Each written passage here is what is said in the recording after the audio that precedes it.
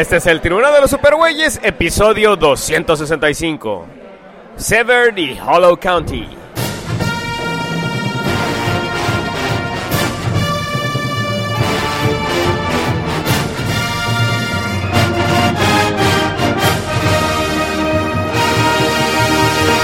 De todos los confines cósmicos del universo, se reúnen con papas y chelas las más poderosas fuerzas del bien que se haya visto. Pedro Ajaz, Tavo Duarte, Chucho y Mario Padilla. Todos dedicados a luchar por la paz y la justicia de la humanidad y hablar un rato de cómics también.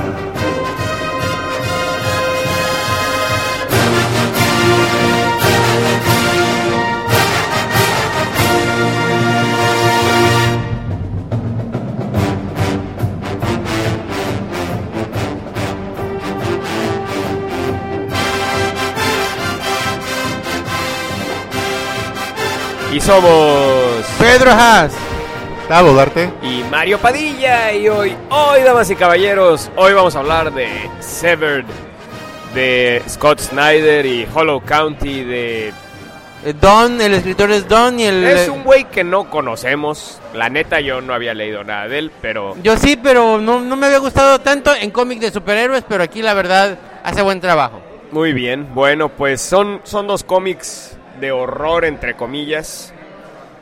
Y a partir de este punto, damas y caballeros, nuestro maestro de ceremonias aquí, el hombre que va a controlar este pedo, es mi amigo Pedro. Entonces, pues Pedro, el micrófono es todo tuyo.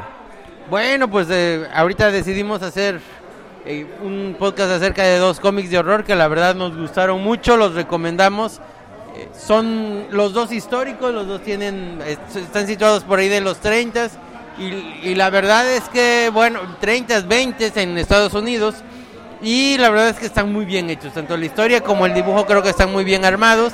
Y bueno, pues además, ahorita, bueno, pues tenemos a dos invitados especiales, uno ya ha estado aquí, y bueno, pues con ustedes, Irad. Hola, gracias por invitarme otra vez.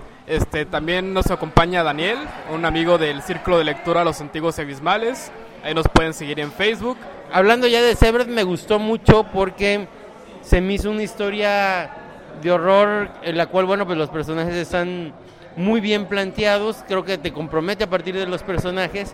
Y bueno, pues la manera en que te va presentando la historia, se nota una gran comunicación del escritor dibujante, y bueno, pues la narrativa también está muy bien llevada. Entonces es una historia que, como dice Irad, a lo mejor no te espanta en todos los momentos, pero de que no pierdes el interés en la historia, definitivamente no pierdes el interés en la historia.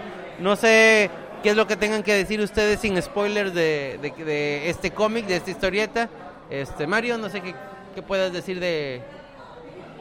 ¿Nada? ¿Tú nos la recomendaste? Bueno, mi amigo Pedro, con sus poderes de maestro de ceremonias aquí. A ver, bueno, yo empezaría en este pedo, pues diciendo tantito de qué se trata Severed. Severed es una historia de época, es una historia que se lleva a cabo en los 20s en Estados Unidos. La historia de un niño que se escapa de su casa buscando a su papá inexistente, basándose en una carta que pues no sabemos si es cierta o no, y se encuentra con un monstruo. Esa es básicamente la historia. Encuentra a un amigo en el camino y pues todo lo que puede pasar con un niño solo, y no precisamente un niño, un adolescente solo viajando por Estados Unidos. Esa es la idea de este cómic. Es un cómic de 6 números, es una novela gráfica de Scott Snyder. ¿Quién es el dibujante, Pedro? No lo ubico. Bueno, es un dibujantazo. Me parece un dibujante perfecto para una historia de horror. A ver, el dibujante es Attila Futaki. Es un dibujante que maneja los es oscuros de una manera muy chingona. Es más bien como colores muy deprimentes, muchos cafés, muchos rojos, muchos amarillos, como color, como le diría yo, de color mugre, así de que lo ves y te deprime totalmente o te pone en el mood depresivo, y un arte muy detallado. No es mi cup of tea, o como diablos le dicen, o sea, pero reconozco que es muy bueno. ¿Qué? Que no es mi... ¿Tú qué? No es de algo de que de algo de lo que siga de así de arte, pero que a ti te guste, vaya. Ajá, pero reconozco que es muy bueno, que no es muy tu taza de té, como dicen los gringos. Pero realmente no lo siento como que tanto de época. Fácilmente pudo haberse adaptado, porque esos tipos de cuentos lo he oído mucho de los chamacos en México que van en ferrocarril para ir a la frontera, y prácticamente es fácilmente adaptado para México esto. Pues de cierta manera, que tiene su época, puede ser hasta totalmente atemporal. Cierto. Ajá. Totalmente, por supuesto. Hasta más lo pueden... Sin embargo, pues le da una profundidad distinta el hecho de que sea un cómic de época, porque pues especialmente visualmente pues lo hace más atractivo, ¿no? No, y además me gusta cómo resalta con eso que hasta una época en la que aparentemente la sociedad era más inocente, bueno, pues siempre hay cosas oscuras detrás, ¿no? Porque esa época de los 20, que en la que está situada, bueno, pues es una época donde se supone que las cosas estaban muy bien en Estados Unidos, que había más inocencia, había más... Bueno, de hecho, no sé si lo sepas, Pedro, pero hubo una caída muy cabrona de la bolsa en esa época. No, fue en el 29, época. Al final de los 20. Ok. Ajá, y aquí hay elementos que sí... Entonces ahorita estaba en poca madre. Pero no había segregación de razas en ese entonces, por eso todo el mundo estaba tan feliz. Tavo, el que no es racista para nada, el vato. Otro comentario que de hecho me decía Daniel, ahorita si a lo mejor me complementas. Por ejemplo, el villano, realmente ahorita que entremos a spoiler, sí, algo que comentábamos hace un momento fuera del podcast con Daniel, era que, y si bien el villano, no era tan, o el monstruo no era tan impresionante ni visualmente, ni cuando te lo plantean, algo que sí vi desde el inicio era lo duro que era esa época. Yo no estoy de acuerdo que sea inocente, vaya. Por ejemplo, desde el hecho que se va por un tren, cuando se escapa de casa se sube el tren y casi que al momento lo roban, y poco después casi violan al pobre chamaquito, así que no estoy tan de acuerdo con que sea una época inocente. Así lo creemos porque cuando la gente mayor crece, tiende a ver el pasado como que más con añoranza, y te lo cuentan pues más bonito, pero pues realmente no estoy de acuerdo de que antes era mejor. En cuanto a Severus, lo que a mí me gustaría decir, como decía Irat, pues yo creo que ese tipo de horrores siempre han existido en todas las épocas, en todos los tiempos. El mensaje que yo siento que esta historia transmite es algo como que muy parecido a los cuentos de antes, de hace muchísimos años, que siempre nos querían dejar como que una moraleja, una enseñanza. En este caso sería: no hables con desconocidos. En el caso... los que nuestros padres, por ejemplo, siempre le tienen miedo a los famosos robachicos que había fuera de la escuela. O sea, no hables con quien no conozcas, no te alejes de los extraños. Y yo siento que son terrores muy humanos, que pueden decantar en historias como estas, con una atmósfera muy sofocante. Y siento que también Severus tiene mucha influencia de lo que puede ser Stephen King, Alfred Hitchcock, Edgar Allan Poe, que se dedicaban a hacer horror con elementos muy simples, muy sencillos, como en este caso un muchacho que, pues, si bien se lanza a la aventura en busca de su padre, se encuentra con algo que ni él ni nadie podía esperarse, ¿no?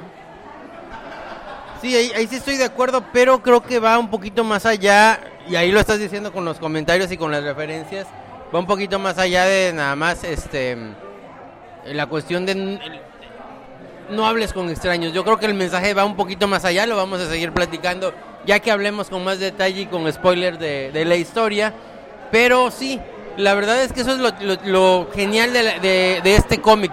Tiene varias capas, las puedes ver en varios elementos, puedes verlo como una historia donde pues por las partes sangrientas o por las partes donde te revelan esa parte que el villano no está mostrando, es lo que es impresionante, pero como dice Tavo, si la estás viendo a una cuestión visual de que es muy sucia, que te transmite mucho esa oscuridad, esa parte sucia de toda la sociedad, visualmente y también con la historia en muchas ocasiones, bueno, ahí tenemos esos guiños que hacen que creo que funcione tan bien.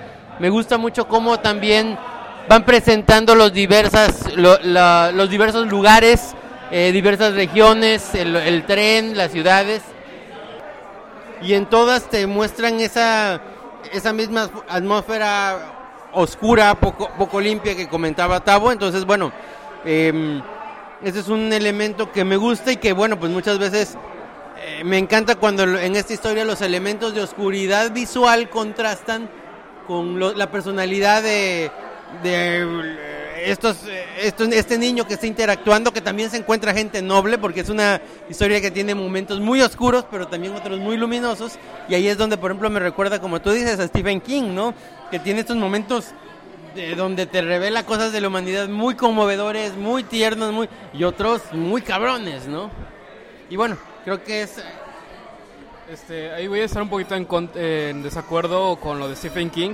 Algo que tiene Stephen King es que se da el tiempo para desarrollar sus personajes, y algo que siento que careció un poquito esta historia. Vaya, siento que fue hasta como con el cuarto número que ya me empezó a interesar lo que le pasaba a este chico. Como que no nos dieron tanto tiempo para saber quién es él, ni ver cómo piensa, cómo ve. Siento que es algo que le falló, no de ello, es que es un cómic como del 2011, ¿no? Es un Scott Snyder un poquito más novato. Vaya, no sé qué había escrito él antes de eso, pero sí sentí ese detalle. Vaya, siento que tardó en despegar, pero eso sí, cuando en el cuarto número ya te interesa, ahora sí que los momentos impactantes sí son efectivos, en mi opinión. Mira, yo igual a lo mejor es algo en lo que voy a estar en desacuerdo contigo, tal vez porque estoy más acostumbrado a ver estos cómics independientes, o estas novelas gráficas donde más bien es un punto medio entre novela y cuento. Sí, pues se profundizan los personajes, pero buena parte de esto, más que ver lo que piensan, más que meterte en su mente, te identificas a través de lo que hacen como en un cuento, ¿no? Entonces, bueno, ahora, no sé si tengan algo ya más que decir sin spoilers, para que ya platiquemos con detalle de la historieta, del cómic, de la novela, ¿no? ¿Nadie? Serían muchas cosas generales que realmente no fue mi top, que me gustó mucho más Harrow Country, y lo sentí demasiado largo. Yo creo que lo pudo haber hecho en menos números, pero obviamente es por el trade, pero ciertamente me recordó a cierta película como una versión de más barata, no sé qué. Creo que pudo haber llegado algo más, pero como que... ¿A qué película te recordó? Pues es que si no, me recordó mucho a It. ¿It? It. ¿De Stephen King? Sí. Ok. Porque realmente, no sé si puedo decirlo, por los medios del villano engatusaba a los niños, me recordó de cierta manera y su permanencia. Sí, estoy de acuerdo que me recordó a It, pero me recuerda más a Cuenta Conmigo, por este asunto de que es una historia pues de un viaje. Igual el de Cuenta Conmigo es un viaje más pequeño, y el asunto de, vaya, yo pensé que el inicio iba para un asunto de amistad. Bueno, ya vemos después cuando estamos en spoilers que no era por ahí, pero en un inicio yo pensé que se iba a tratar de la relación con Sam, del protagonista de Sam, y en un inicio por eso sí me vino a la mente el asunto de la historia de Cuenta Conmigo. Bueno, pues sí, como decimos, tiene esos parecidos con Stephen King. Y bueno, en particular, bueno, pues es una historia que el villano, desde que nos lo presentan, de repente nos sorprende por estos dientes filosos que tiene, esta agresividad que tiene, y la verdad es un cómic con bastante gore, ¿no? Entonces, bueno, ¿qué les pareció el gore en este cómic? ¿Sí funciona, sí nos impacta y a qué se debe? Porque bueno, una cosa es ver este desmembramiento, estos cadáveres en una película. ¿A ti qué te pareció el gore? Bueno, primero? A mí... ¿A qué le dices gore para empezar? Bueno, pues justamente a cuando vemos estas escenas en las que vemos los cuerpos de los niños a medio comer, así destrozados, bueno, pues la verdad es que son pocos momentos, pero que sí a mí por lo menos me impactaron. Y creo que me gustaron no nada más porque están bien dibujados, sino por la manera en que se abordan, por la cuestión de que ya estás comprometido con el personaje, ya por lo menos desde que ves al primer niño conoces datos importantes de él y bueno, pues sí te deja, que es lo que de repente peca el gore en las películas, de que bueno, pues es tan sangriento que como que tu mente te terminas desligando. Aquí como que sí te dejan en la imaginación, bueno, qué tanto pudo haber sufrido este niño, y creo que sí son pocos momentos pero muy impactantes. No sé qué opinas. Sí, en cuanto al gore, vaya, en lo personal no le presto mucha atención. Si está el gore, pues bien, y si no, pues también. Pero aquí no es morboso, es como una herramienta más para poner el tono de la historia. Perdón. No sé, a mí en lo personal no... o sea, sí me gusta el gore, pero no cuando es pretexto para mostrar desmembramientos y cuestiones de sangre, nada más porque sí. Y siento que está muy bien, como dices, muy bien presentado, más bien yo diría que bien diseñado, porque sí maneja la cuestión de las sombras. O sea, hay cosas que las maneja sí en la imagen, pero en sombras, y me gusta mucho ese efecto que tiene. Oye, rapidito, pues el gore no me hizo mucho ruido. ¿Ya? Bueno, a mí el gore no me hizo demasiado ruido. Es que yo tengo una idea de que aunque el gore para que te espante no tiene que ser así súper detallado o algo así, sino es más bien cómo estás en la historia, en los personajes, cómo te lo presentan realmente. Y a lo mejor porque ya estoy grande o estoy muy desensibilizado, porque realmente leí de que estás desensibilizado, eso no tenemos ninguna duda. No, porque te digo, porque aunque no tiene que ser un dibujo muy detallado, por ejemplo, Devilman, que lo leí hace añísimos, que realmente tiene unas escenas de gore muy fuertes, no tiene el gore muy detallado, pero sí están fuertísimas y no sé si me desensibilizó o algo, pero bueno, pues esta se me hizo, están destazados X, la verdad, o sea, pero bueno, no ver, soy un varón. Yo creo que estamos analizando este pedo de manera muy superficial. O sea, creo que este cómic, sinceramente, es una metáfora, ¿sí? O sea, el tema aquí es los monstruos sociales.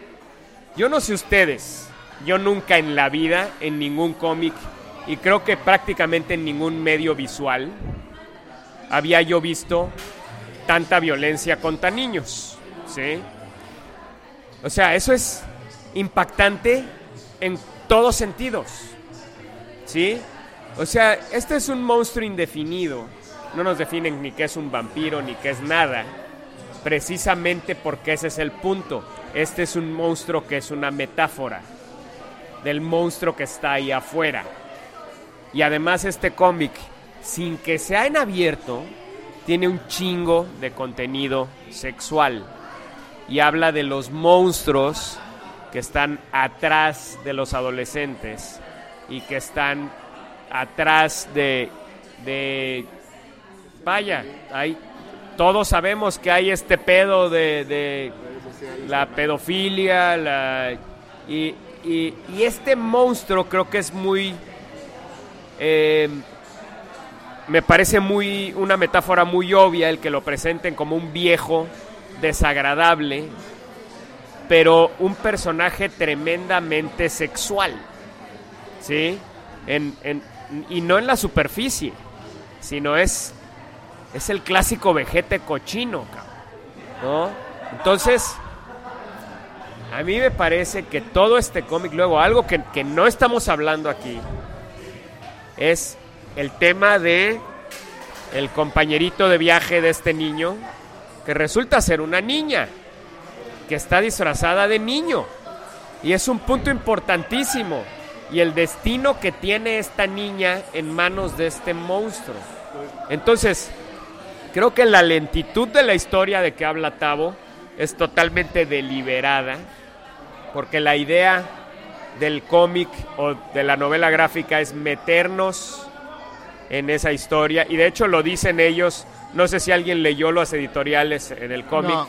Nadie las leyó. Bueno, no. Scott Snyder decía que Él nunca pensó, ellos estaban escribiendo una novela gráfica, él nunca pensó que los floppies fueran a venderse tanto, ¿no? Que ellos estaban escribiendo una historia completa y realmente cuando vio que voló el número 1 y el número 2 volaron de los estantes, pues todos se sorprendieron, ¿no? Porque ellos estaban escribiendo una historia que iba hacia un punto y que pues ellos sabían que esos primeros números pues no tenían una historia completa, ¿no? No tenían ni siquiera nada realmente. Sin embargo, a mí me parece que es el objetivo de la historia, el meterte en la época y el darte a conocer a los personajes. Además de que me parece un punto muy importante el hecho de que desde el principio sabemos que el protagonista ahí está y sobrevivió.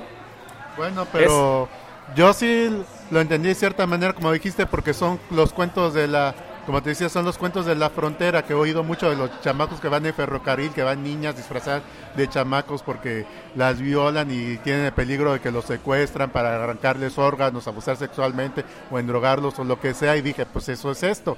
Y digo, pues realmente pudo ser ambientado totalmente aquí, que en lugar de cartas se voy y contacte a los chamaquitos por Facebook o algo así. Hasta hubo una historia de Punisher de esto que se hacía pasar por niña y acachaba así a los pedófilos para cuando la van a recoger les echaba el balazo y realmente sí, Tavo, pero el chiste es hacer una metáfora, no contarlo literalmente. Ese es el punto. Es el punto de una metáfora al hacer una historia. El no contar las cosas de manera literal. Y creo que, bueno, pues ahí es lo que un poquito mencionaba Irad. O sea, de repente recordamos al pasado y lo glorificamos, lo vemos con esa nostalgia. Y creo que por ahí va la metáfora. O sea, decirnos no en todos los momentos, hasta en los momentos en los que recordamos más glorificada la sociedad, bueno, hay esta situación ahora, oscura. A mí sí me parece, Irad, que era una época mucho más inocente, porque en esa época la gente no creía estar tan en peligro. De hecho, si esta historia hubiera sido situada en la época actual, yo nunca me creería que ese niño se creyó el cuento de la carta. Ningún niño de esa edad se creería el cuento de la carta actualmente. Sin embargo, en esa época la gente era más ingenua, más inocente y caían más fácil. Si te contara el número de timos que había antes, que tú dirías sí, ahorita, no mames, ¿quién podría caer en esa estupidez? Pero era una época en donde la gente era mucho más inocente y los depredadores la tenían más fácil, aunque no lo creas. Y creo que también por eso actualmente los depredadores se han vuelto más brutales, porque la gente ya no es tan ingenua. Ahora, el punto de hacer un caníbal. ¿Por qué hacer un caníbal? ¿Por qué este tipo, en vez de hacer una historia, un depredador abiertamente sexual, o hacer un vampiro que hubiera sido irse por el camino fácil, nos ponen un caníbal? Un monstruo que desmiembra a sus víctimas. ¿Por qué? Bueno, porque creo que la peor cicatriz que te pueden dejar en tu vida, al menos física, es el perder una extremidad, ¿no? Pero creo que una violación, un asalto sexual, es una cicatriz tan grave como precisamente un desmembramiento. Es algo que va a estar contigo toda tu vida. Y esa es precisamente la metáfora de Severed. Y por eso la brutalidad de las imágenes. Y por eso, como dice Tavo, los colores lúgubres. Por eso el personaje, este monstruo indefinido. No, pero por eso también este monstruo indefinido que, como tú dices, es bastante cochinón, porque sí lo es, pero sin embargo es muy hábil para convencer al otro, como suelen ser los depredadores sexuales. O sea, un personaje dentro de su especie tremendamente seductor. Exactamente, y que sabe cómo convencer a la gente, cómo atraerla, cómo hacerla sentir cómoda y hasta hacerla reír o tenerla interesada en su plática, ¿no? Entonces ese también es justamente ese perfil, y creo que sí, estoy de acuerdo con que lo está manejando así. Y me encanta cómo hay siempre esta línea muy delgada en el cómic, y que aunque sí te recuerdan que el personaje está vivo y que hay algo del pasado que regresa, pero siempre está en esta línea entre, ¿será este cuate simplemente un loco muy hábil o si es un personaje sobrenatural, ¿no? ¿Cómo están siempre en esa línea? Porque... No. Yo creo que dentro de la historia, dentro de los límites de la historia, es definitivamente un personaje sobrenatural. O sea, vaya, no, de eso no me queda duda. Dentro de los límites de la menciona que historia. tiene cientos de años de edad o algo así. Sí. O sea, a mí no me queda ninguna duda de que es un personaje sobrenatural dentro de los límites de la historia. Ahora, si ya lo ves a otros niveles, lo percibes como una metáfora, entonces ya entiendes cuál es el tema, ¿no? Bueno, y entiendes que este sentimiento, este tipo de cosas, situaciones han estado en el ser humano por muchísimo tiempo, ¿no? Y así es como... Ahora, ya funciona a la nivel metáfora. historia, a nivel entretenimiento, a nivel horror, pues no es un cómic que me dio miedo. Definitivamente no me dio miedo, no me causó ningún tipo de sentimiento de... Pues lo que en general me provoca cuando leo una historia de miedo o de fantasmas o de... No. Me hizo sentir como que estaba leyendo un drama, es porque eso es más que nada, es un drama, más que otra cosa este cómic. Si tú eliminas el tema de que este depredador sea un depredador sobrenatural, lo que te queda es un drama de camino, es un drama de unos niños en un viaje tratando de sobrevivir. Entonces, pues no es precisamente el tipo de historia que más me gusta. Me gustó mucho que es una cosa que empieza y termina en 6 números. Pero sí, definitivamente, pues hasta cierto punto me parece un buen trabajo, pero pues común. No es ni lo mejor del mundo, ni lo más novedoso del mundo, pero es una buena metáfora. Y pues sí dan ganas de terminar de leerlo, aunque pues el clímax realmente no es tal, es simplemente... La historia llega, creo, a donde tiene que llegar, a donde imaginamos que tiene que llegar. Y pues la historia termina con su moraleja, como dicen ustedes, de pues hay que cuidarnos en cualquier época, ¿no? Porque pues los monstruos están allá afuera y pues eso es todo, ¿no? Entonces, pues sí me parece que definitivamente es un cómic que, como dicen ellos en las editoriales, era un trabajo de pasión para ellos, tanto para Snyder como para el dibujante, porque pues son cuates y querían hacerlo desde hacía mucho. Y pues yo creo que definitivamente de aquí salieron muchos trabajos posteriores de Scott Snyder, pero realmente si no fuera por el increíble dibujo y la habilidad de Scott Snyder para contar una historia, realmente la trama en sí no es tan interesante.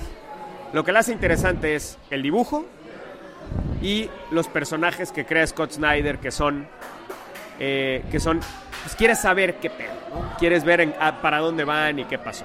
Entonces, sí, complementando esa idea, de hecho concuerdo, no es la historia en sí, sino el cómo fue contada. Para mí sí hubo 3 momentos en que sí me provocó un shock. El primero fue la escena donde cuando conocen y van a la casa de este hombre y ponen lo de la trampa de oso. La forma en que fue resuelta toda esa escena, vaya, yo estaba en tensión y no sé, a mí me pareció que... Vaya, hay un cuadro que incluso me gustó, que le dice que les depara hacia un futuro y la toma está como que enfocada a la comida del hombre, como que te da una pista de lo que va a pasar con ellos. Me gustó cómo estuvo resuelto ese cuadro en especial. El segundo momento que me causó un impacto, vaya, pues es la muerte de Sam. Más bien, vaya, no nos muestra nunca cómo muere, pero sí el asunto de que no lo puedes aceptar, es como que es irreversible esto. Creo que esa negación fue lo que me hizo ruido. Y el tercer momento, pues es el final. Pese a que no vemos nada realmente, pero esa idea de que te persiga hasta ese punto de tu vida, a mí sí me pareció un final horrible. Ese final, pese a lo sencillo que es, sí me impactó, la verdad. No, y pues ahí tienes la metáfora de que está sin brazo, pues es la metáfora del niño violado, del niño abusado, ¿no? Y que tiene la cicatriz hasta los 70 años, sigue teniendo esa cicatriz ahí, ¿no? Y bueno, justamente también, por eso es que el tipo no cuenta la historia, porque ¿por qué no contó eso que le pasó? Porque él... Exactamente, tú decías al principio, Pedro, ¿por qué demonios no cuenta esta historia? Bueno, si no fuera esta metáfora, definitivamente la idea normal sería, pues este muchacho le cuenta a todos que lo persiguió un pinche demonio, ¿no? Y le botó el brazo.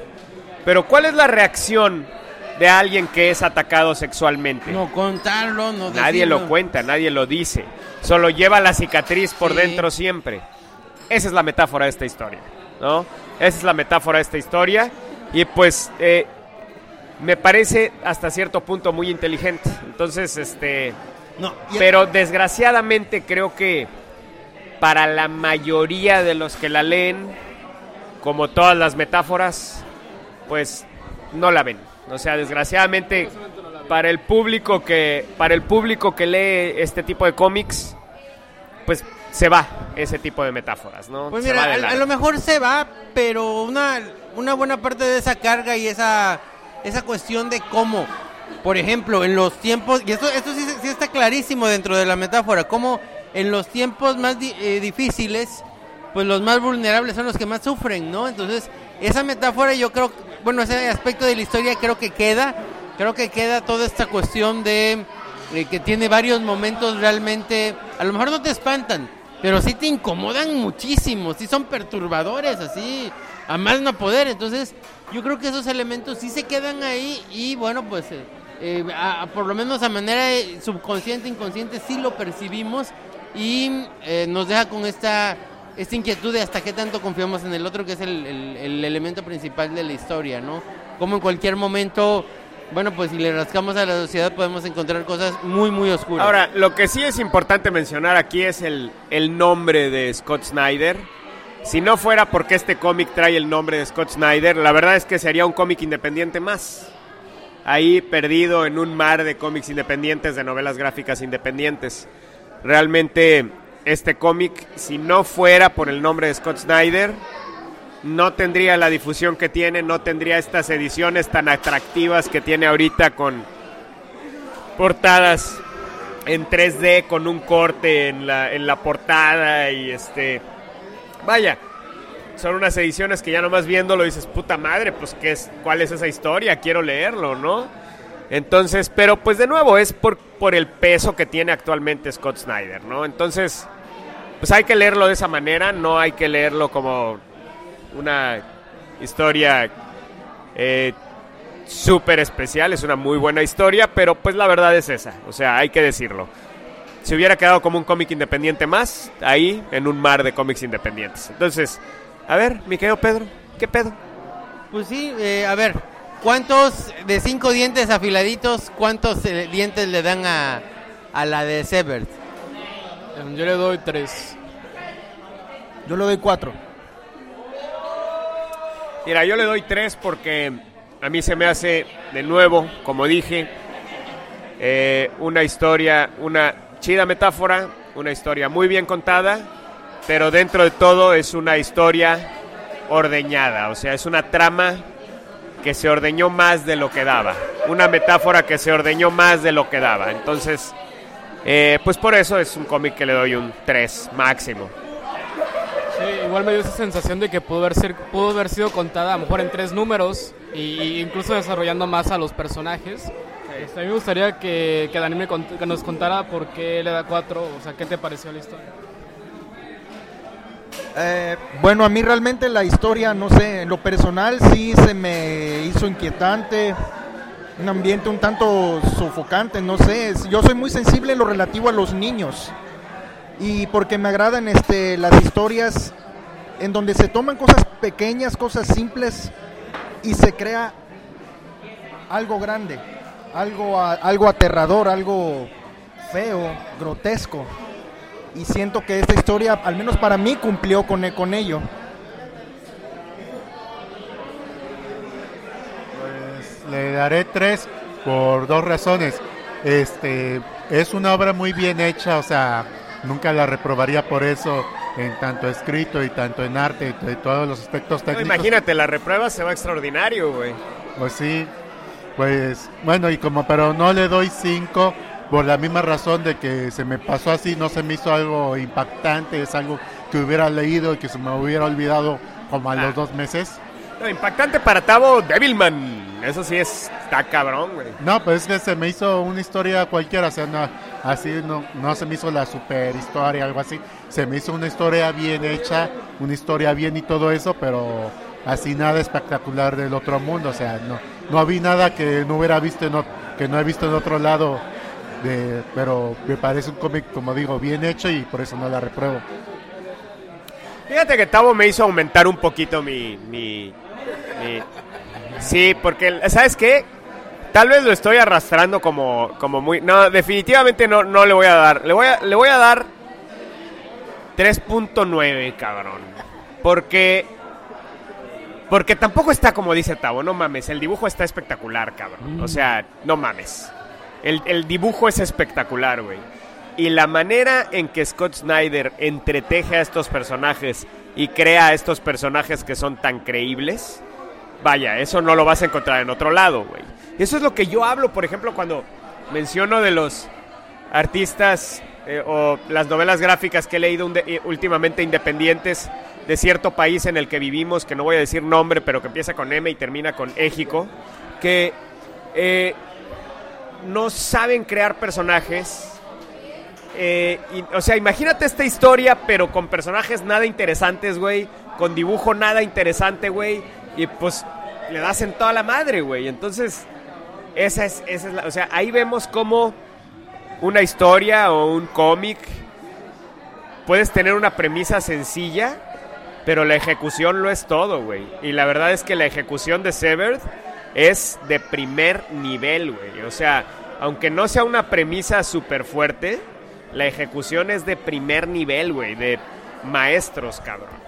Yo también estoy de acuerdo ahí, sí le doy 4 estrellitas, justamente por todo lo que dice. Sí me encanta cómo, vuelvo a repetir, o sea, te presenta esta época, sí se nota una investigación de la época que no está demasiado presumida, pero que está ahí de qué pasaba en la ciudad, cómo olía la ciudad, cómo estaba, y la manera en que, sí, o sea, a lo mejor ya dijo aquí Irad varios momentos, pero por ejemplo, como esa cuestión cuando está con la niña, con los 2 niños y están hablando y cómo no solamente el momento de la trampa de osos, sino este momento de la trampa de osos, sino cómo te genera este peligro, te genera pues toda esta cuestión de cómo los está atrayendo, cómo le está cayendo bien a uno, etcétera.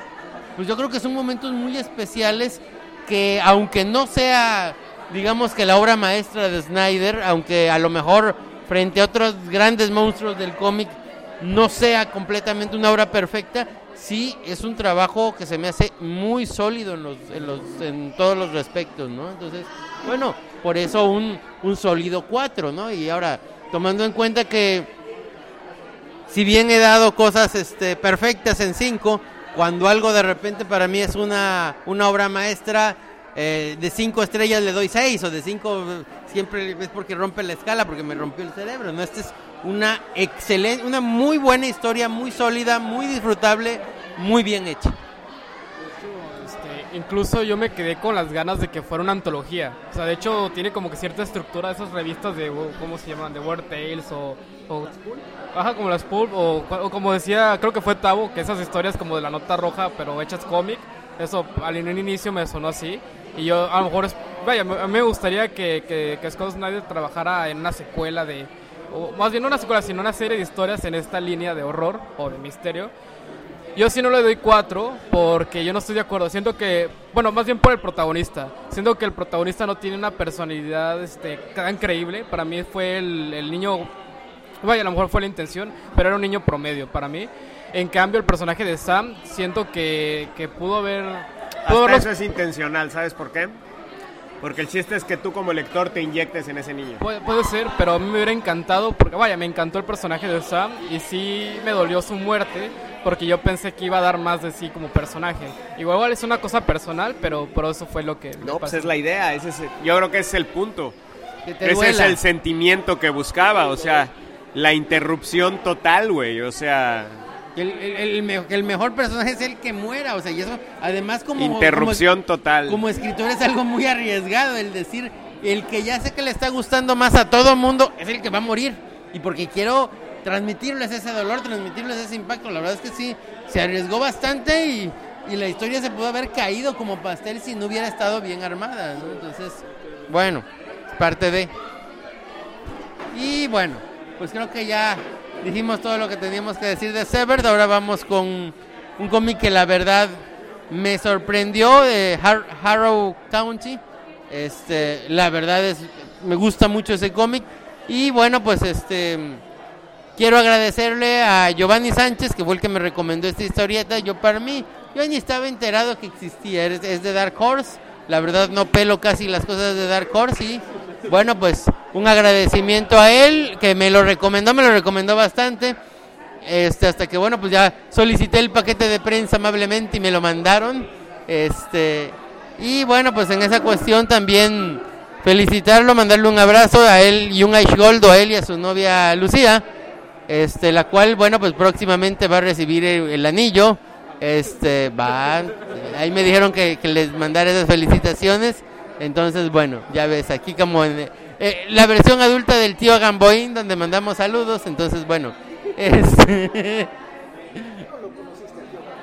bueno, ¿quién te manda a darme tal libertad, cabrón? ¿Le pusiste pausa?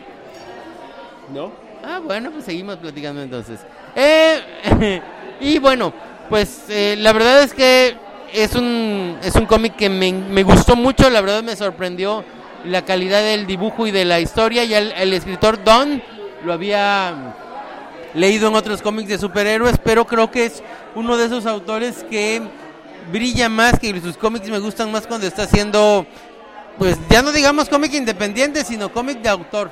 Y se nota pues esta visión particular, muy, muy especial, con una investigación sólida detrás de la historia que está haciendo. Entonces, bueno, es una historia con un gran dibujo que retoma cuestiones pues de leyendas, de fantasía, de lugares rurales, pero que además tiene un dibujo que es realmente impresionante, que la verdad sí te mete dentro de la historia, sí te mete en esta ambientación. Y bueno, pues no sé si todos, sin spoilers, que tengan que decir así de manera general de este cómic que les gustó. Bueno, a ver, el tema es que Harrow County es una historia a grandes rasgos de una niña que vive en un pueblo con su papá. Es una historia totalmente rural, una época pues no muy definida en Estados Unidos, más o menos parecido a la época de Severed. Y el tema es que esta niña descubre secretos del pasado de ese lugar. Una bruja fue quemada ahí en un árbol y pues se descubrió adentro de ese árbol a esta niña. Y pues la historia es cómo esta niña se descubre a sí misma y cómo descubre todas las cosas sobrenaturales que hay ahí alrededor de ese pueblo, a raíz de esa bruja que existió en ese pueblo y que ese pueblo linchó y quemó. Y pues todo lo que va surgiendo a partir de eso. Entonces es una historia definitivamente, si les gusta Crimson Peak, por ejemplo, de Guillermo del Toro, pues es algo, a mí me parece muy en el género de las historias de Guillermo del Toro. Bueno, en fin, de hecho hasta me parece inspirada hasta cierto punto. Hasta los monstruos me parecen muy inspirados en las historias de Guillermo del Toro, ¿no? Entonces, bueno, el tema aquí, yo por lo que le decía a Pedro de que él preparara este tema, es porque pues yo no le encontraba realmente el trasfondo a este cómic. Sí me gustó mucho, es muy bueno, me parece visualmente muy especial, pero la verdad es que igual que Severed, pues yo le decía a Pedro, güey, pues ¿qué más podemos decir de este pedo, no? O sea, realmente no le encuentro más allá, porque aquí sí, sinceramente, pues no encuentro la metáfora, no veo, es una historia de horror sencilla, que pues da para crear más historias de horror, crear más monstruos, pero me parece una historia muy visual, más que nada, es una historia muy visual, vaya, los visuales que tiene, por ejemplo, el niño de la piel, vaya, es impactante, ¿no? Tiene unos monstruos impactantes, pero no sé qué vas a decir, Irak. Sí, de hecho yo sí le encontré dos comentarios. Primero, yo no siento que sea siempre obligatorio que una historia tenga un mensaje, una moraleja. Para mí es más importante que te cuente una historia y que la disfrutes. Ahora, claro que tiene más riquezas y tiene un trasfondo, eso sí, pero sí le encontré un comentario. Solo leí los primeros 4 números, a lo mejor No, adelante. La parte donde ella está tratando de demostrar que no es un peligro y cómo la gente la rechaza y recibe violencia, ella tiene que responder por violencia. Es como, siento que desde que es una historia de época, creo que es vigente porque es algo que está pasando hoy en día. Hay una hostilidad ya automática por parte de las personas y uno, pese a que trata de dar lo mejor de sí mismo, ya las personas esperan lo peor de ti o ya desconfían.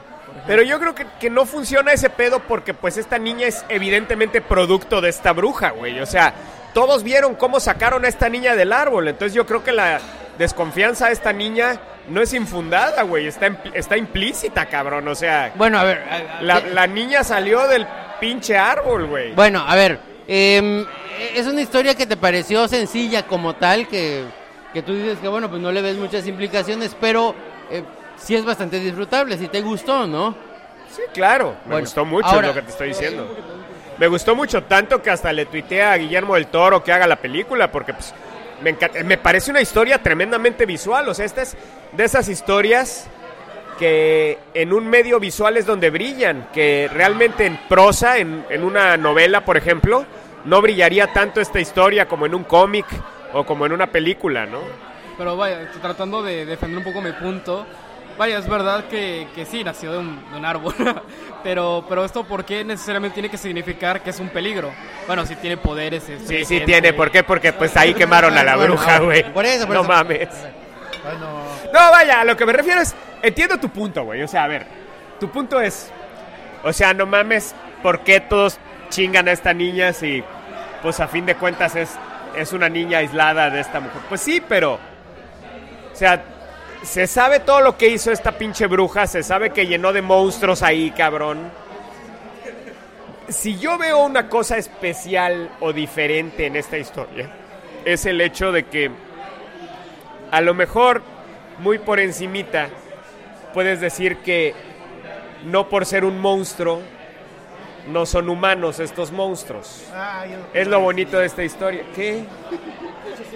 Bueno, o sea, es lo bonito de esta historia. O sea, hay monstruos muy desagradables. De hecho, uno de los monstruos más cabronamente desagradables en la historia, que es el niño sin piel, es uno de los más humanos, güey, ¿no? Entonces, eso es lo que yo le encuentro novedoso a esta historia, güey. Como, o por ejemplo, un demonio de 3 metros, güey, cabroncísimamente monstruoso, resulta muy humano a la mera hora, ¿no? Entonces, sí, me parece, eso bueno, a ver, yo ya estamos llegando con spoilers, yo creo que, bueno, pues en particular, a mí me gusta, algo que sí habría que mencionar es que me encanta esta historia porque retoma muy claramente el género, en historieta casi no se hace, que es el género de el realismo mágico, que es un género que curiosamente nace en Latinoamérica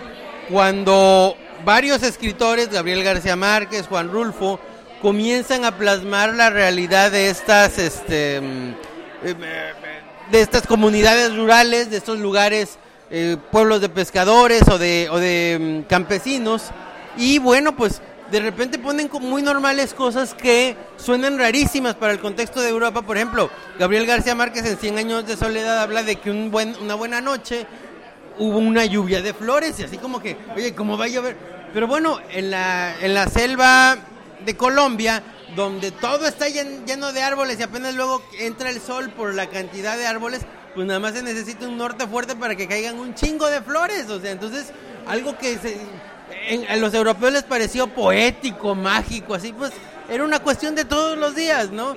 Y a su vez, aparte, no nada más pone esas cosas que son normales en un lado y raras en otro, sino que también pone cosas que para la gente son lógicas a partir de lo que ellos creen, a partir de sus supersticiones. Por ejemplo, igual en 100 años de soledad, de repente una mujer que es completamente pura y nunca tuvo un novio y es buena, y es tan buena que un buen día se va volando al cielo y a nadie le extraña. Lo que le extraña es que se lleve las sábanas finas y ahí le están rezando, ay, devuélvelas, que ese fue un regalo de la abuela, que así como que, espérate, entonces igual te ponen como cosas muy reales, monstruos, detalles de este tipo. Y bueno, pues de esto se trata esta historia. O sea, te toman como reales, te toman como algo pues muy fehaciente, muy específico, leyendas que son de estos lugares, ¿no? Me decía Tavo, de repente con cómo se maneja un rancho no está muy bien investigado, pero sí está perfectamente investigada cuáles son estas leyendas de los lugares, o sea, cómo funcionan, ¿no? Y por eso también esa página extra al final de leyendas extras, ¿no? De hecho, es curioso que menciones a Juan Rulfo. Voy a regresar un poquito a Severed, aunque ya no sea el tema. Vaya, Pedro Páramo, la idea de ir a buscar a tu padre, vaya, sí. Pese a que Pedro Páramo no es una historia de carretera, pero sí tiene esta como encontrarse a sí mismo, encontrando cuáles son tus raíces. ¿Cuál es lo que...? No, y es más, es bien curioso porque yo leí Pedro Páramo en una comunidad rural en la noche por segunda ocasión. Y de repente me di cuenta, y cabrón, este es un inicio como de novela de terror. O sea, habla con uno y ya habla con el... No, este del que hablaste ya estaba muerto. Y habla con el tercero y le dice, no, esos dos ya están muertos. O sea, está comenzando a hablar con puro pinche muerto. Y yo dije, ay, cabrón, esto no lo noté la primera vez que leí la historia, ¿no? Entonces, bueno, pues sí, sí hay esas cuestiones ahí que creo que se nota que obviamente el escritor disfruta mucho de este género y la decidió adaptar al cómic. Yo creo que Pedro, sinceramente, o sea, sí, definitivamente está muy chido este comentario del realismo mágico y todo, pero la verdad creo que estás sobreestimando a los autores demasiado, güey. Yo creo que estos cabrones no tienen ni idea del movimiento del realismo mágico, la neta, güey. Yo creo que simplemente han visto El Orfanato, han visto cualquier película de Guillermo del Toro, básicamente, güey. Y pues yo creo que es un tipo de horror que está muy de moda ahorita. Ve El laberinto del fauno, ve Crimson Peak de nuevo, y es exactamente este tipo de horror. Y yo creo que es, más que nada, están imitando al estilo de... Vayan, yo no pude evitar desde el principio sentir que estaba yo viendo una película dirigida por Guillermo del Toro.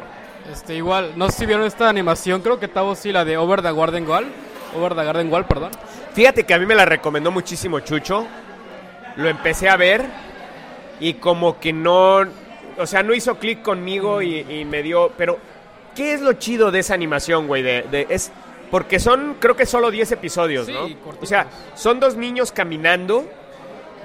No se explica por qué, no sé si después se explica por qué. Sí. Pero conmigo no hizo clic, cabrón. No logré, me aburrió, se me hizo un poco lento creo que no pasé más allá del primero o segundo episodio. Es que de hecho parte de la historia es que no se sabe por qué están ahí. De hecho es parte de la historia ir descubriendo el qué hacen ellos aquí, incluso en qué época pertenecen, porque de hecho es un choque al final. Bueno, imagino que ya la habrán visto. Hay el spoiler, hay atención. No des el spoiler. Solo di por qué te parece tan buena. Creo que porque los personajes, vaya, yo sí hice clic con ellos. Creo que no me acuerdo el nombre de ellos, pero si tienes un hermano menor, por ejemplo, como es mi caso, y pasa cierta interacción entre ellos, pues te identificas. Igual la situación de ser el hermano mayor en ciertas situaciones, creo que a lo mejor también por eso hizo clic conmigo. Es ver cómo interactúan ellos. De hecho, creo que la categoría también de realismo mágico, porque asume en ciertas cosas mágicas como si fueran así, pasa esto los martes, o sea, y creo que más bien es más bien una historia de personajes más que de situación. Sí. Creo que sí, si es el caso en que no haces clic con ellos, pues ni modo. Sí, mira, definitivamente la idea del movimiento del realismo mágico es en definitiva el origen de estas historias. Pero eso no quiere decir que estos güeyes hayan leído cosas de ese movimiento y hayan dicho, no mames, voy a hacer una historia así. No, güey. Ahorita este tipo de historias, este tipo de horror, digamos, está muy, muy, muy clavado en el cine. De hecho, te podría decir que el que inició con este tipo de horror, entre comillas, fue Tim Burton. Y a lo mejor el que más lo afianzó fue Guillermo del Toro. Haciendo estas, como él mismo dice, estas fábulas. Que así les dice Guillermo del Toro. Él no dice, ve a ver mi nueva película. No, él dice, ve a ver mi nueva fábula. ¿No? Y desde mi punto de vista, que es por lo mismo que no me gustó Harrow County, pélame Pedro, no veas tu celular. Ya se enojó Pedro conmigo. Es que te lo estoy diciendo a ti, cabrón, por eso quiero que me contestes, por eso quiero que me... es que el tema por lo que no me gustó Harrow County es que no veo nada, no es una fábula, güey. ¿Ves? O sea, para mí las historias de Guillermo del Toro sí son fábulas porque pues tienen varios niveles, cabrón, todas. Esta no. Esta para mí es una historia muy visual, es una historia muy chida, pues de ir descubriendo lo que pasó antes, en fin. Pero pues no le veo otro nivel, güey. Y la neta espantarme, como dicen, porque usan esta idea de mercadotecnia de todas las portadas tienen una opinión de alguien, güey. ¡Ay!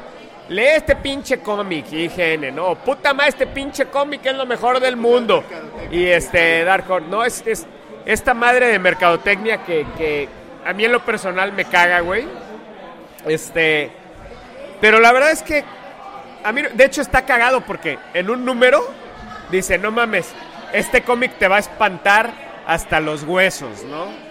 Y después en el siguiente, Kurt Busiek dice, una historia encantadora. ¿Tú te fijaste en ese pedo, güey? Sí, de hecho es lo que yo iba a decir. Curiosamente Sever sí me dio miedo, pero esta historia sí me hizo bonita. Yo lo describo, por eso decía Over the Garden Wall, porque es una historia bonita, sí, con una atmósfera como de, sí, gótica o una atmósfera oscura, pero es una historia adorable, tierna. Exacto, güey. O sea, realmente yo dije, no mames, bueno, pues mira, a ver, yo creo que al contrario, a mí me gustó mucho justamente porque se me hace una historia con momentos adorables, con momentos, como ustedes dicen, tiernos, donde eso sí, en todos los momentos no puedes dejar de quitar los ojos de la página. O sea, no hay una página que esté mal dibujada, mal diseñada, que...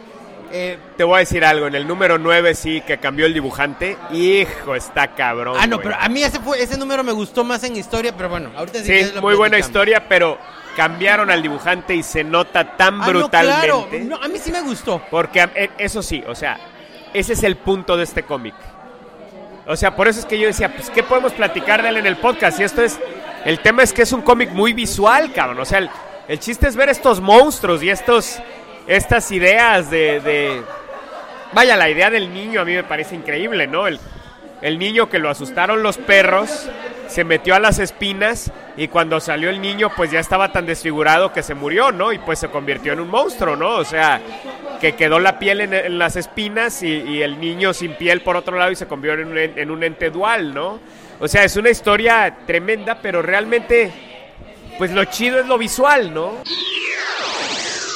Amigos, soy Pedro Haas y hoy quiero pedirles un favor. Métanse a patreon.com/Tribunal de los Supergüeyes. Si pueden, ahí vamos a tener como una esferita de propinas después de tanto tiempo que hemos hecho el podcast. Más que el dinero, queremos tener este compromiso de seguir haciendo el podcast. Y también queremos sentir las maripositas en el estómago y hasta más abajo en la estrellita del sheriff Goldo. Somos importantes para ustedes. Entonces, es muy sencillo. Simplemente métanse a patreon.com/Tribunal de los Supergüeyes. Pueden dar al mes o $1, o $2, o $3. No es mucho. Y bueno, el día que les caigamos gordos, nos mandan a la changada, nos quiten la cooperación. Porque así como me ven de buena onda, todo mundo a la hora de la cena después de hacer el podcast pagamos igual. Entren a Patreon, patreon.com/Tribunal de los Supergüeyes y disfrútenos con leche. Mi reseña rapidito de aquí. Este cómic sí me gustó mucho. Voy a empezar ahorita sobre lo visual. Me encanta que parezca que hecho con acuarela, no sé si sea Photoshop, efecto acuarela, pero se ve como acuarela. Y cuando quiere ser oscuro es oscuro, y cuando quiere ser brillante con color es totalmente brillante y no se pierde para nada, o sea, no te desentona la historia completamente. Y segundo, como estaba diciendo Mario, de que los monstruos son como un ente cualquiera, como fulanito tal, y los trata como igual. No todos los monstruos son malos, ni todas las personas son buenas, así, o sea, simplemente son. O sea, no puedes juzgarlos, ni generalizar, ni ser racista con todos, porque todos son así, cada quien tiene sus intereses, cada quien tiene sus sueños y todo eso.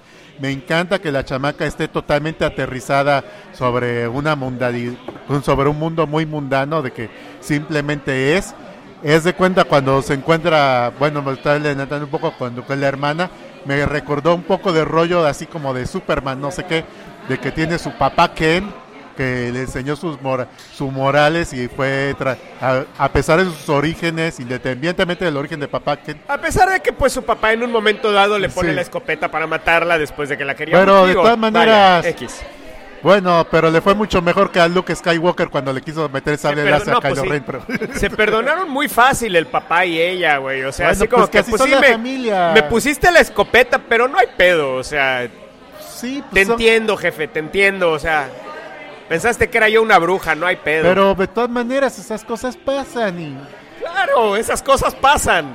No, Tavo, no pasan, güey. Bueno, como estoy diciendo, que esto de que prácticamente ella, no importa un mensaje que vienes de la primera película de las Tortugas Ninja, no es cierto, la segunda, que no importa de dónde vengas, o sea, no importa el origen que tienes. ¿Qué película de las Tortugas estás citando, mi querido Tavo? ¿La de Michael Bay? La segunda. ¿La segunda de Michael Bay? No, la de Secreto de Luz, de la...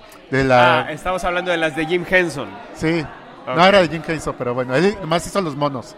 Ok, discúlpame por la... Pero bueno, gracias por aclarar. No, que simplemente no importa el origen que tengas, de dónde vengas o cómo sea, sino lo importante es lo que haces, lo que estás haciendo el día con día, lo que estás haciendo.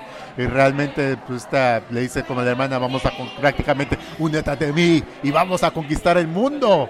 O sea, como la versión bizarra de ella, de que tomó un camino totalmente diferente, y me parece muy bien, y que tuvo el valor, o no sé, que oponerse a ella, y realmente hubo quien la apoyara. Lo que menos personas, los entes que pensás que nunca le iban a apoyar, realmente la apoyaba, porque siempre estuvo para ellos y todo eso. Y esta pues nomás se ve con los culeros de forma de coerción de cierta manera, y realmente quien la apoyó es porque realmente le cae bien, por amistad, lo que quieras. Sí, no, vaya, es un cómic divertidísimo, es un cómic que se lee muy fácil, porque prácticamente lo ves, no lo lees, lo ves. Pero una imagen vale más que 1000 palabras. Sí, Tavo, no. El texto es tan importante como las imágenes. Fíjate que ahí le pegaste a un error cabroncísimo que tienen un chingo de artistas, un sesgo bien cabrón. O sea, ese es el pedo con muchos artistas independientes. Sienten que la historia, que quien escribe y el texto es irrelevante, lo que importa es el arte. No, Tavo, lo siento. ¿Sabes qué es lo chingón del cómic? El cómic es la unión perfecta de la prosa y el dibujo. Eso es... No, estás matando... No, escúchame, porque ahorita sí, de verdad, o sea, ahorita le estamos llegando al grano. Si tú ves... Yo creo, y neta voy a hacer una crítica dura de tu arte, Tavo. Porque tú eres uno de los artistas que no le da importancia al texto. No le da importancia a escribir bien los diálogos, no le da importancia al relato que pones junto con tus dibujos. Y para mí, el texto, sin importar la cantidad de texto que tenga, o sea, cada historia debe tener la cantidad exacta de texto que necesita, ¿sí? Pero el cómic es la fuerza del cómic. En el momento en que matas ese balance perfecto entre texto y dibujo, estás matando el cómic. Y por eso es que muchos artistas, no entiendo por qué no sobresalgo. Lo que pasa es que no entienden cómo contar historias. Creen que el arte y el dibujo lo es todo. No, están muy mal. Pero no me estás entendiendo totalmente mal. Bueno, estoy hablando del texto, no simplemente el texto. Realmente en una historia que estás contando, aunque puede ser... Lo que estoy diciendo es que no estoy hablando del texto literal. O sea, realmente una cosa debe ser escrita, pero luego hay una redundancia tremenda, porque cada imagen, cualquier acción, cualquier cosa que dice, realmente hay 20,000 palabras detrás de ellas.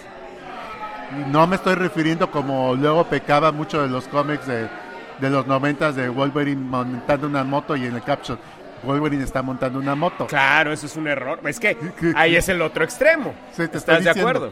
Lo que estoy diciendo es que tiene que tener, bueno, ya en teoría, independientemente si lo estoy aplicando o no lo estoy aplicando, o lo están aplicando, es que realmente tiene que tener una cantidad justa de texto. Y una cantidad justa de arte. ¿Estás de acuerdo?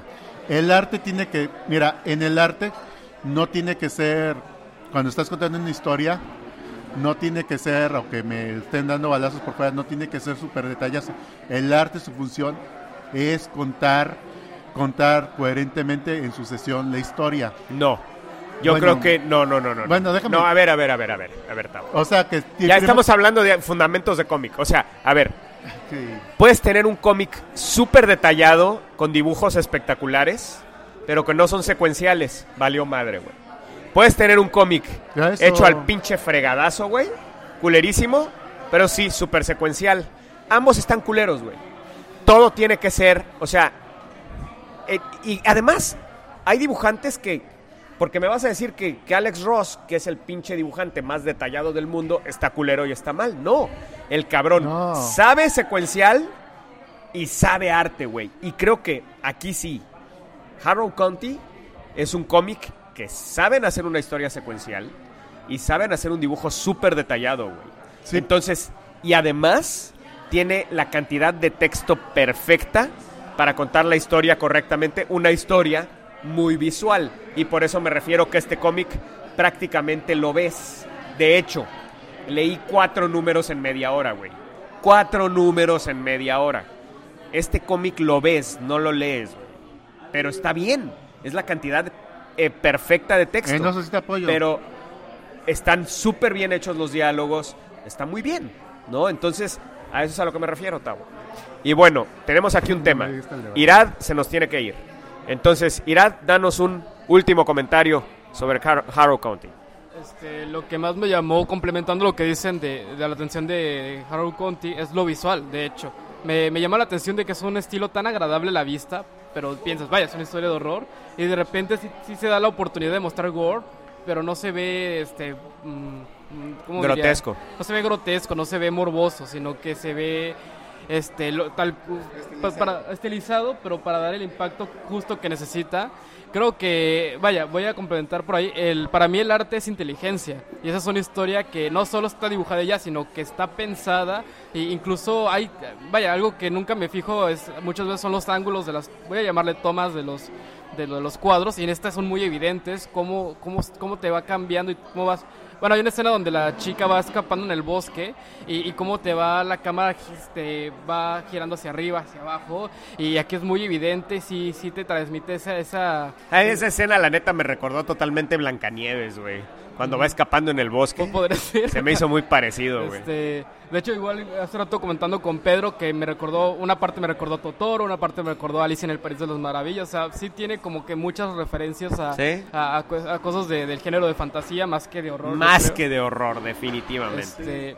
Pero sí, y otra cosa que comentó Tavo, la cuestión de que es acuarela, o parece, bueno, acuarela con digital, no solo que sea acuarela, sino que es acuarela sobre un papel que no es de algodón, y se nota, porque no es la mancha y los degrados, sino que hace evidente la plasta de transparencias. Sí. Me parece muy padre el efecto que logra. No sé si...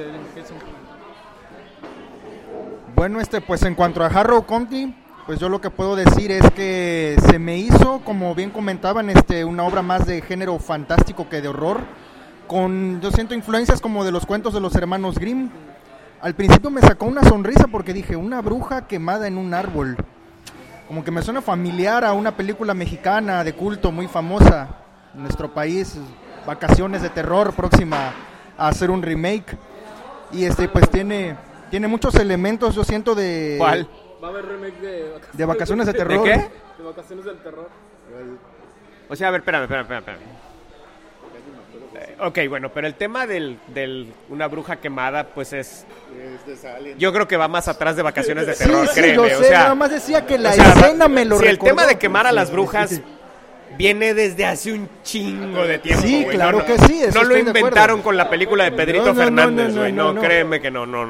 Bueno, para los jóvenes que nos están escuchando, pues Vacaciones de Terror es una excelente película que pues yo tengo el agrado de no haber visto, pero como saturaron de trailers en la televisión cuando estuvo en el cine, pues sé perfectamente qué película es, igual que El miedo no anda en burro de la India María. Esa sí la fui a ver, de hecho. Pero Vacaciones de Terror fue un filme de Pedrito Fernández, pues que estoy seguro que pues tuvo un exitazo, ¿verdad? Pero Me imagino. sí, pero sí, yo creo que sí, ese Sí, pedo de sí. quemar a las brujas sí va más atrás. De hecho, no creo que el escritor de este pedo haya visto la película de Pedrito Fernández, güey. Sí, no. pero de momento, bueno, fue lo que se me vino a la mente cuando lo vi. Ah, ok. Eso Sí, es bueno, eso todo. sí. No estoy diciendo que el que hizo Vacaciones de Terror haya creado lo de la quema de brujas, para nada. Sí. Oye, espérame. Sí. ¿Va a haber remake de esa madre? Sí, O sea, remake, pero, o sea, no sé, la van a hacer los franceses, los mexicanos. los ¿quién va- mexicanos otra vez, hasta donde tengo entendido. Otra vez. Oye, ¿y quién va a hacer el papel de Pedrito Fernández? Porque pues no mames, desde mi Aún punto no de se ha vista, revelado el pinche cast. Pedrito Fernández Sí. es irreemplazable, güey. Aún no se ha revelado el elenco. Aún no se ha revelado el elenco. Pero Bueno, pues estaremos vamos a seguir. pendientes. Vamos a seguir esta apasionante historia de Vacaciones de Terror. Tenemos que seguir este próximo estreno espectacular que va a haber solo en cines, como dicen ahora, ¿no? Solo en cines. Bueno, está cagado, Sí. ¿no? Dale, síguele. No, pues ya, mejor no digo nada. No, únicamente pues lo que es los elementos del folclore local, ese terror rural, la superstición de los campesinos, y yo siento que el cómic sí te hace verlo todo como si fueras un habitante más del pueblo, con tu antorcha, gritando consignas contra la bruja. No, y lo que dices sí es cierto, o sea, porque efectivamente... ¿Que con se ese- parece a a ver, Vacaciones de Terror o qué, güey? No, con la cuestión de que sí te sientes como dentro del bosque, de que efectivamente la manera en que te llama la atención, que te realza estas cosas hermosas del bosque y que bueno, pues de alguna manera has estado cercano a ellas, la verdad es que sí, a mí me gusta mucho eso. Y en cuanto al dibujo, algo que me encantó, que le decía a Irada ahorita que lo estábamos viendo. No, nadie pidió eso aquí. Es que vino la mesera como con 20 cosas, hamburguesas y alitas y todo. Bueno, Pues Tavo está a dieta, yo no sé qué pedo. bueno, entonces lo que me encanta es las expresiones faciales, lo bien que las dibuja el dibujante cuando tiene que hacerlas detalladas, lo bien que transmite una emoción y los detalles, y cómo de repente por momentos te pone nada más unas cuantas rayitas para solucionar la cara, y es muy expresivo. Mientras es más, ese estilo, no quiero decir simplista porque no lo es, yo diría más como una abstracción para elevar más los detalles de cuando estás enojado, estás triste. Me parece soberbio el arte porque realmente usualmente hay... ¿Soberbio porque tiene soberbia o soberbio porque está muy chingón? Porque está muy chingón. Ah. Está muy chingón. Hay una teoría entre artistas o algo así, que realmente no necesita mucho detalle, sino que simplemente abstraerlo en lo más no quiero decir lo mínimo porque es como quitarle valor, pero me refiero que, o sea, dar énfasis en ciertas emociones para que te lleguen a dar un super Sí, Tavo. impacto. Sin embargo, aquí el dibujo es súper detallado. Ya estuvo cagado ahorita porque Pedro le iba a quitar el micrófono a Tavo y Tavo lentamente quitó la mano así. Estuvo Ay, cagado. es que no la he neta, podido les hablar. hubiera sacado No, video es y que me lo hubiéramos parece- hecho GIF y hubiera estado muy cagado. No. Bueno, es que yo no quiero ser simplista porque yo sé que esta cosa no es nada simple. Realmente transmite realmente todas las emociones, realmente te llegan de cierta manera y no tienes duda de lo que están pensando, lo que están sintiendo, lo que están pasando con medio de las expresiones faciales, y yo creo que es un super gran logro. Yo no quiero llegar en comparaciones, pero hay momentos cuando cómics de Marvel o de ese, lo que quieras, que nunca pasan de la cara de estreñidos que luego traen. Pero mira, a ver, algo muy importante aquí, o sea, el artista de este cómic tiene todo el tiempo que quiera, güey. O sea, una cosa es hacer el cómic de manera industrial, esto es cómic pues publicado por Dark Horse, que tienen todo el tiempo del mundo, o sea, te aseguro que esto tuvieron mucho tiempo para hacer cada número, y entonces todo eso pues le da tiempo para hacer un dibujo. Pero yo quiero resaltar, punto número 1, pues sí, las expresiones faciales están chidas. De hecho, hay veces que usa este tema de, a veces les dibuja puntitos como los ojos a ella, y a veces le dibuja los ojos completos, ¿no? Y eso es un artilugio que yo he visto muchísimo en cómics, y que a mí sinceramente no me gusta mucho. Sinceramente no me gusta mucho ese pedo de que sean las cosas tan reales en todo lo demás sea con un detalle tremendo, y en ciertos momentos le dibujen los ojos de puntito a la protagonista. Ese pedo a mí no me late, ¿no? Ahora, sin embargo, yo lo que más me gusta de este cómic son los monstruos. Cada vez que sale un monstruo es lo más chingón.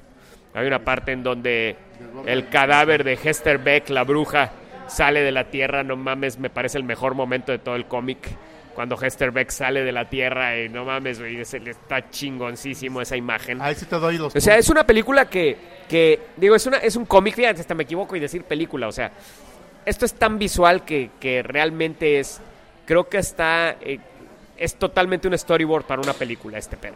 Entonces, yo creo que definitivamente a alguien se le va a ocurrir hacer una película de esto, no lo dudo ni tantito, porque está muy fácil hacerla. Ya tienen el storyboard hecho aquí en el cómic, güey. Ya tienen todo.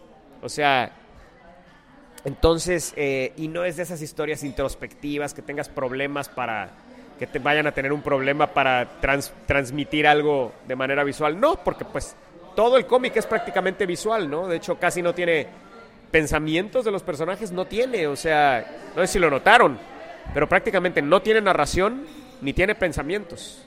Todo es diálogos y dibujo. ¿Se fijaron en ese pedo? La mayoría, por ahí sí tiene algunos textos que son importantes. Algunas narraciones, por ejemplo, cuando nos cuentan del pasado, tiene cierta narración, pero realmente es mínimo el nivel de narración que tiene, y mínimo el nivel de pensamientos de los personajes. Entonces, y yo creo que pues es pensado así por los... Imagínate, por ejemplo, lo difícil que sería hacer una película exitosa de Severed, que tiene tanta narración y tantos pensamientos de los personajes, sí, ¿no? ¿no? Pero bueno, entonces, a eso es a lo que me refiero con que es un cómic muy peliculable, güey. Pero pues, no va más allá. No, mira, a mí sí me gustó porque me encanta que a mí también me gustó, güey. No digas a mí. Déjame terminar de hablar, cabrón. Ay, primero discúlpame. te quejas que no conduzco bien y ya después no me dejas hablar. Ay, Así perdón, Pedro. Bueno. Me disculpo públicamente aquí con Pedro. Pido una disculpa pública por Ya me callo. Bueno, entonces, a mí me gusta mucho por justamente esta metáfora de cómo alguien que es considerado extraño, pero que tiene una gran capacidad, que tiene unos grandes dones, pues muchas veces es temido por la gente, y es justamente esta bruja. Y me encanta cómo ella misma se da cuenta que si bien tiene muchos elementos muy positivos, a partir, como dice Tavo, que tuvo paquete, es más, ahí hay... Muy mencionada de paso, hay una mamá que murió, pero hay en algún diálogo por ahí menciona que hubo una mujer que también la cuidó, que le dio mucho cariño. A pesar de tener estos elementos, ella misma reconoce que tiene esta tendencia a querer abusar de eso, a quererse llevar por la parte oscura que también ella tiene, ¿no? Y yo creo que si bien a ti te pareció, por ejemplo, forzado cómo se perdonaron, cómo en esa cuestión...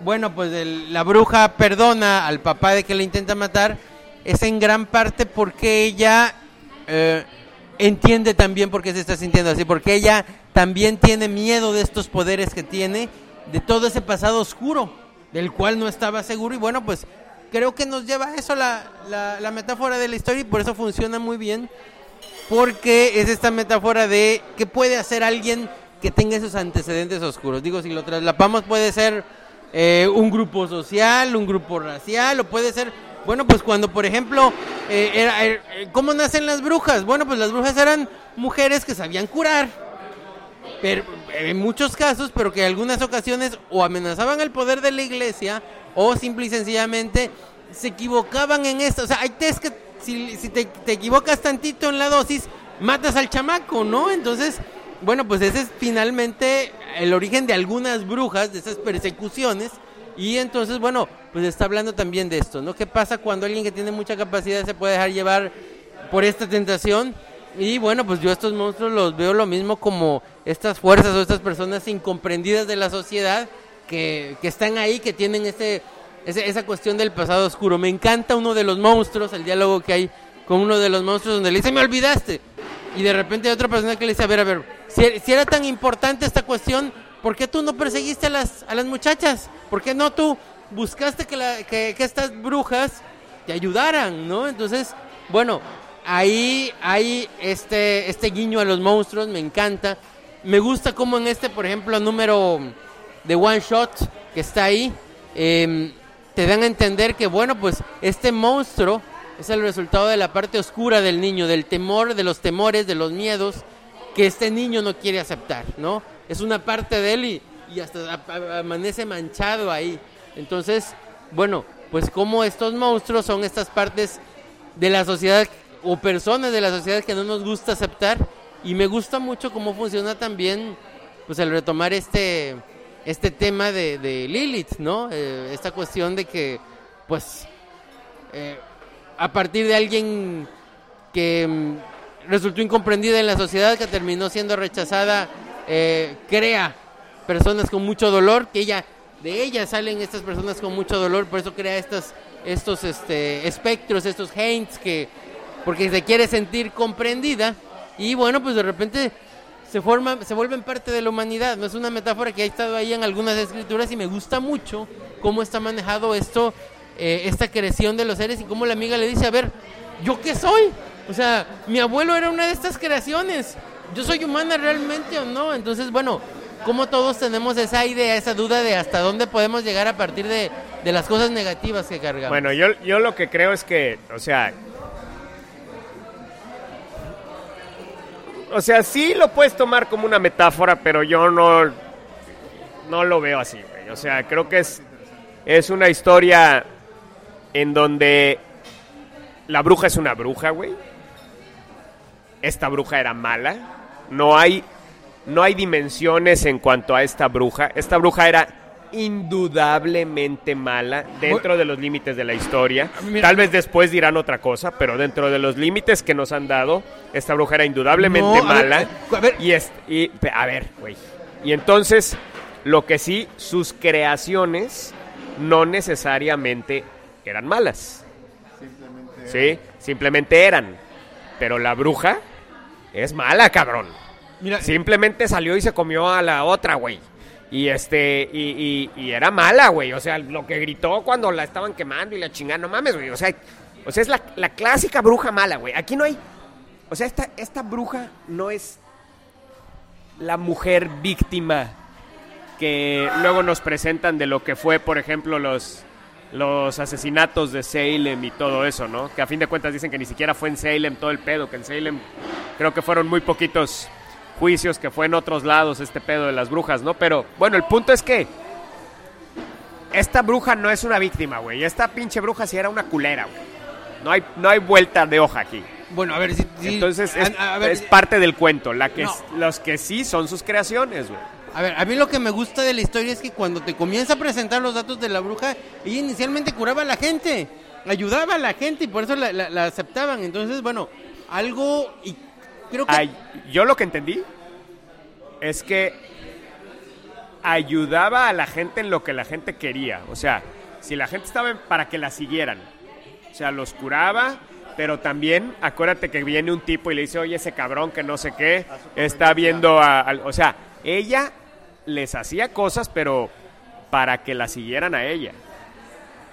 O sea, les hacía favores, los cuales les cobraba después. Esto es en la introducción, y como que en la introducción te da a entender de una manera muy limitada, muy rápida, que lo que sucedió era que comenzó ayudando a la gente, Y bueno, yo creo que ahí funciona la metáfora de la historia, y es más, también tiene una lógica de leyenda, ¿no? O de misticismo. Los que creen en magia dicen que la magia es energía, y que si no la sabes controlar, te puedes joder, o sea, puedes irte del lado oscuro y puedes generar cosas muy negativas si no sabes cómo manejarlo. Entonces, a ver, yo creo que aquí, si lo tomas como misticismo, lo tomas como metáfora, como si fuera metáfora, como si fuera un político que poco a poco se va embriagando del poder, no supo manejar esta energía que tenía. Y para cuando se dio cuenta, ya estaba haciendo cosas negativas, ya estaba trayendo fuerzas oscuras, y eso es lo que pasó. Y yo creo que por eso también esta dualidad de las dos hermanas, ¿no? Como que es el resultado directo o indirecto de esta dualidad del ser humano, y de eso está hablando de la historia, de eso está hablando estas metáforas que a mí, te digo, me gustaron mucho. Y a ver, y ojo, no es casualidad, ya para acabar, que la hermana que se fue más del lado de la luz es la que sí recibió cariño cuando estuvo chica. La otra, al contrario, dice, no, la que a mí me crió era una culera, ¿no? Sí. Entonces, bueno, a ver, no quiero entrar en una discusión estúpida y redundante. Yo hace rato dije que Severed es una metáfora. Bueno, ok. Todas las historias, a fin de cuentas, son metáforas. Claro, sí. Sí, por todas supuesto, las historias. Todas. Severed va más allá de la metáfora de las demás historias. Sí, o sea, porque si nos vamos a puta madre, pues Star Wars es una metáfora, todo es metáfora, cabrón. Ahorita estamos abusando del término metáfora, güey. Entonces, o sea, si te pones a analizar la metáfora de todas las historias, todas tienen una metáfora. Severed tiene una metáfora muy obvia en cuanto a ese tema, y creo que está velado el tema del monstruo y velado mucho. Bueno, ya lo expliqué hace rato, ¿no? Y por eso dije que era una metáfora, pero tratando de decir que va más allá de la metáfora de las demás historias, ¿sí? Ahora, creo que tú estás abusando del término metáfora al decir que esta historia también es tan metáfora como cualquier historia. Esta historia de Harrow County, güey. O sea, no me parece que se deba de analizar a ese nivel, güey, o sea, no es el laberinto del fauna, cabrón. No es ¿cómo se llama? El del agua, La forma del agua. La forma del agua, cabrón. O sea, no es una historia tan profunda. No, pues fíjate, a ver, ahí sí te contradigo un poquito. No se me hace tan profunda. No es tan profunda. No se me hace tan profunda como la del laberinto del fauno, pero sí se me hace al mismo nivel que la de la forma del agua, cabrón. O sea, que es más sencilla, que es un poquito más obvia si tú quieres, pero pues que está ahí. Y sí, claro, toda película que sea de fantasía, o sea, de horror, y sobre todo, digo, porque una de drama tiene una metáfora, si tú lo quieres, menos elaborada. Pero sí, esta sí. Ahora. Mira, de hecho, me arrepiento hace rato de usar la palabra metáfora, porque como que la inyecté en la conversación y ya quedó para siempre, porque pues entonces a partir de ese punto ya toda la conversación se convirtió en ese pedo. Tal vez usé mal la palabra, güey, porque a fin de cuentas todas las historias son metáforas.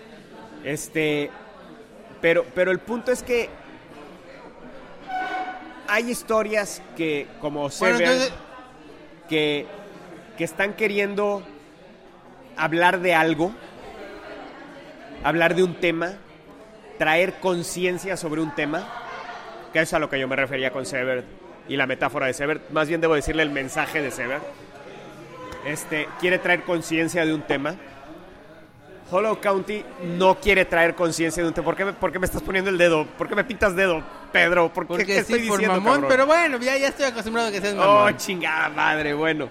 Entonces, o sea, a fin de cuentas, todas las historias terminan siendo metáfora. Más bien, a lo que me refiero con Harrow County, afinando mi idea, con Harrow County, no Harrow. No sé por qué le digo Harrow. A mí me pasaba también no sé un por chingo. qué, güey, es Harrow County. Sí, es que estamos más acostumbrados a la palabra Hollow, o sea, en realidad, Hollow, ¿no? Sí.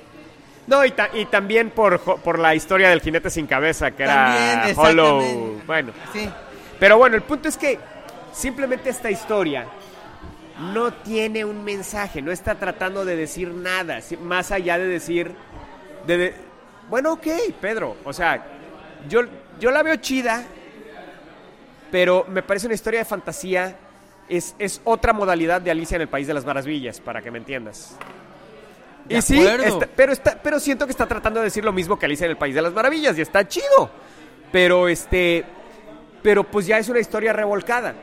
Ay, Shigoldo. Neta. Creo que a mí me gusta por eso, por revolcada. Ay, está buena y todo, está chida. Y está muy bien dibujada. Mira. A ver, vamos por partes. Primero, si ya te cagó lo de metáfora, que pues sí, igual y ya lo repetimos demasiado aquí, casi ni somos repetitivos, ¿verdad? Bueno, sí, o sea, vamos a manejarlo, que coño. A ver, toda historia tiene varios niveles y en esa cuestión hay historias que sí llegas y si quieres es un pinche circo de 3 pistas, ¿no? Donde en las 3 pistas estás viendo cosas porque la puedes ver a varios niveles. Ahí sí te lo acepto. La de Severed es un circo de 3 pistas, cabrón. Eso es lo que... Ahí está haciendo una analogía muy buena, sí. Eso es lo que me refería. Esta nada más tiene 2.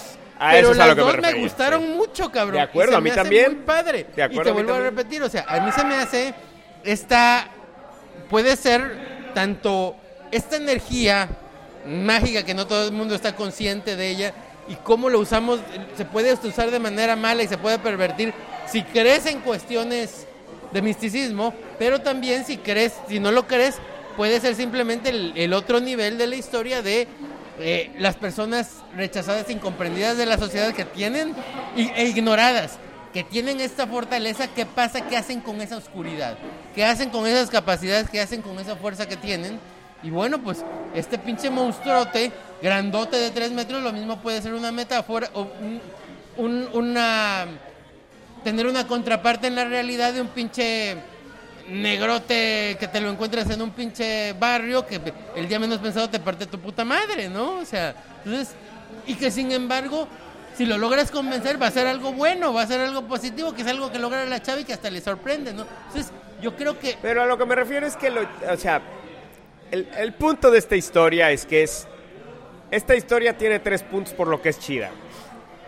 O sea, es un cuento bonito, tiene monstruos muy chingones y tiene este tema de que nunca sabes cuál monstruo es monstruo y cuál monstruo es humano.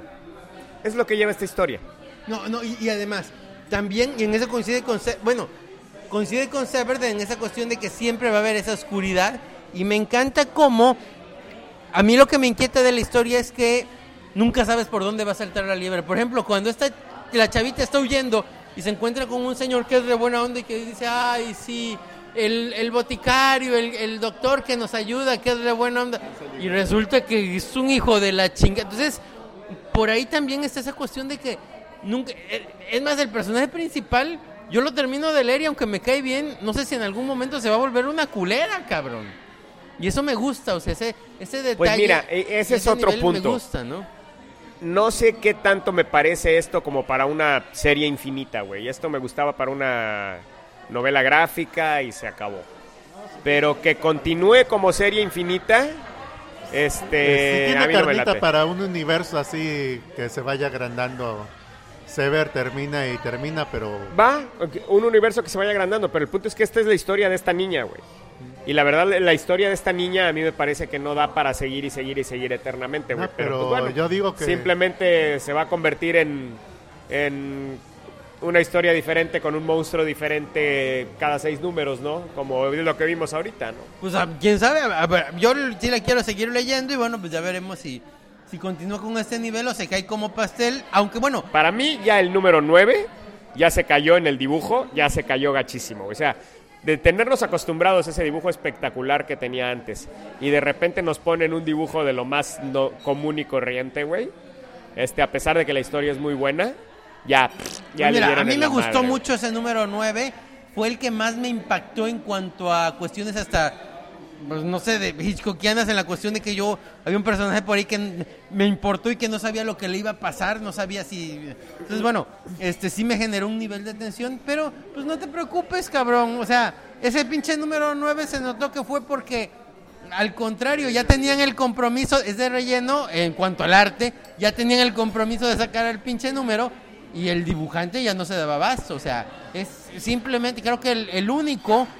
o a lo mejor uno cada cierta cantidad de números, el único ejemplar en el cual descansa el dibujante original. Entonces, bueno, pues eso está chido. Es normalmente muchas historias se manejan números de relleno entre historias en lo que carburas, haces investigación y sacas la otra historia y es como para tiempecito para recargar pilas y tiempecito para los lectores para que se descarguen emocionalmente y empiecen de lleno cuando empiece la nueva saga.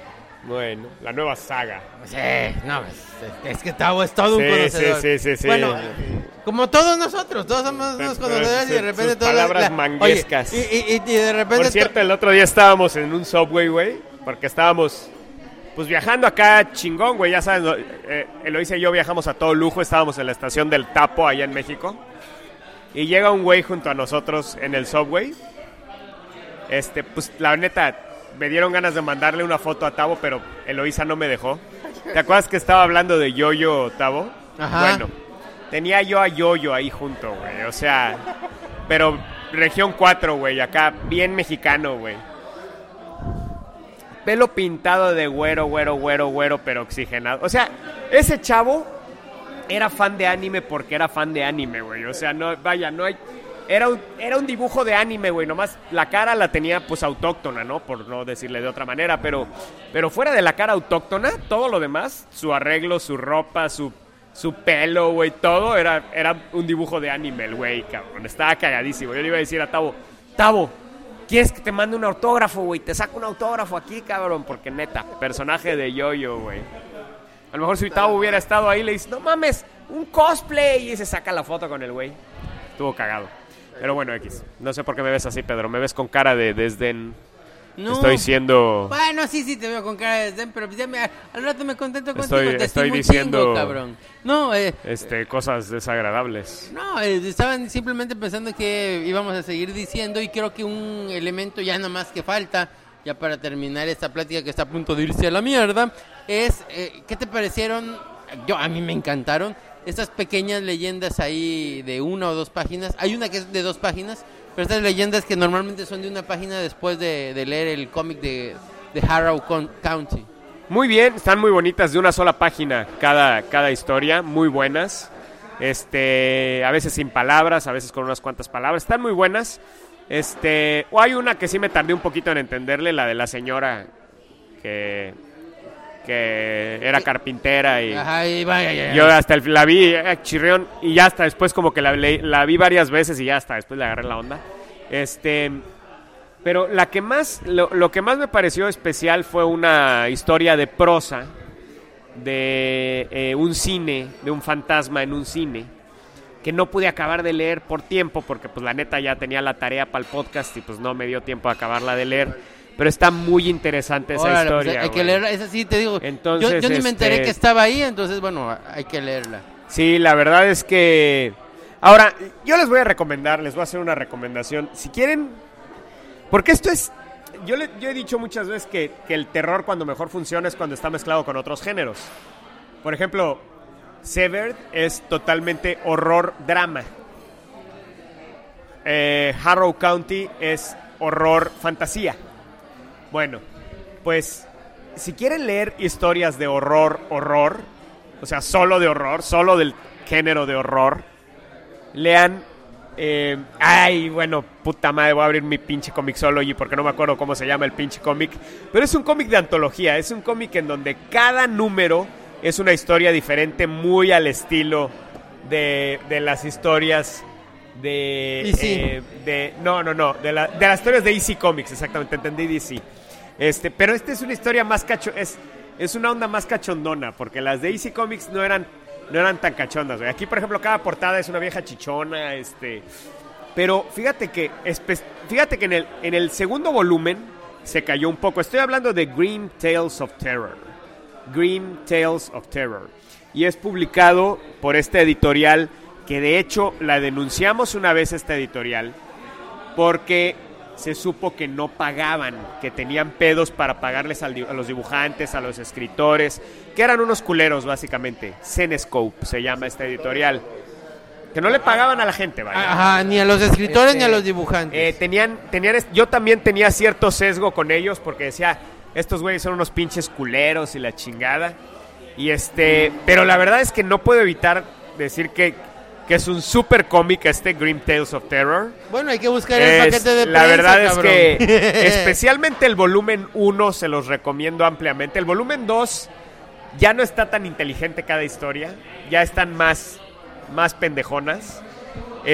Pero el primer volumen, de verdad que están disparando con la ametralladora completa. Están buenísimas las historias, güey.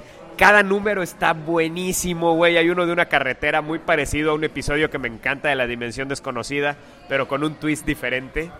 El dibujo, como dices, es un dibujo muy simple al principio, pero luego dices, no, está bien chingón. Y luego, eso de que son historias que lees realmente en 10 minutos. O sea, en una cagada ya leyeron una historia completa, neta. O sea, se pueden sentar a cagar y tener la confianza de que van a leer una historia completa. Entonces, eso vale la pena. Y así vamos a ver ese pedo, no, y te voy a decir una cosa. Si estás estreñido, son 2, cabrón. Si estás estreñido, te avientas 2. Está poca madre, güey. Entonces, realmente vale la pena Grim Tales of Terror. Esto es el género de horror, creo, en su forma más pura, güey. Sin estar mezclado con otros géneros, güey. Y me encanta la manera en que lo hacen estos güeyes. Tienen una fórmula bien chingona. Entonces, bueno, pues con eso terminamos y pues somos... Tavo quería decir su tema. A ver, Tavo, di tu tema. Es que estamos hablando de cuentos de terror y lo quería platicar. ¿Te acuerdas cuando salió Paul Logan, que causó casi un incidente internacional porque se metió al bosque de los suicidios para filmar ahí un muerto y causó grandes problemas internacionales? Pues no, pero ajá. Sí, que te acuerdas que Paul Logan es un youtuber. No sé quién es Paul Logan, güey. Bueno, yo me enteré porque se metió al bosque de los suicidios. Ajá. Hicimos un podcast sobre la película, sobre ese bosque. De hecho fue sobre el cómic, pero pues bueno, estaba basado eso. Ajá. Pues de repente hubo la respuesta de Japón. Ok, bueno, el bosque de los suicidios, si no escuchó usted nuestro podcast, es porque hubo un cómic que se llama El Bosque de los Suicidios, en el cual basaron una película que realmente la gente va y se suicida en ese bosque. Esa es la historia. Bueno, ajá. Entonces, ¿qué pedo? Este youtuber filmó El Bosque de los Suicidios. Me puse a ver sus videos que prácticamente, literalmente es como si aquí un turista viniera y se pusiera a gritar y aventar estiércol en la iglesia cuando hay misa, hacia ese nivel. Ajá. Entonces vi una recomendación de un anime donde quería ver cómo se burlaban los japoneses de él. Realmente hicieron lo mismo, un turista que se pone a filmar su canal YouTube con el celular y que muere de una forma horrible. Pero luego lo que pasó después me sorprendió que la gente... A ver, ¿cómo? ¿Se ve en el video cómo muere la persona? Sí. ¿Neta? Sí. No, o sea, lo hacen en una caricatura. Ah, en una caricatura. Hace la respuesta de Japón de ese youtuber. Ah, ok, ajá.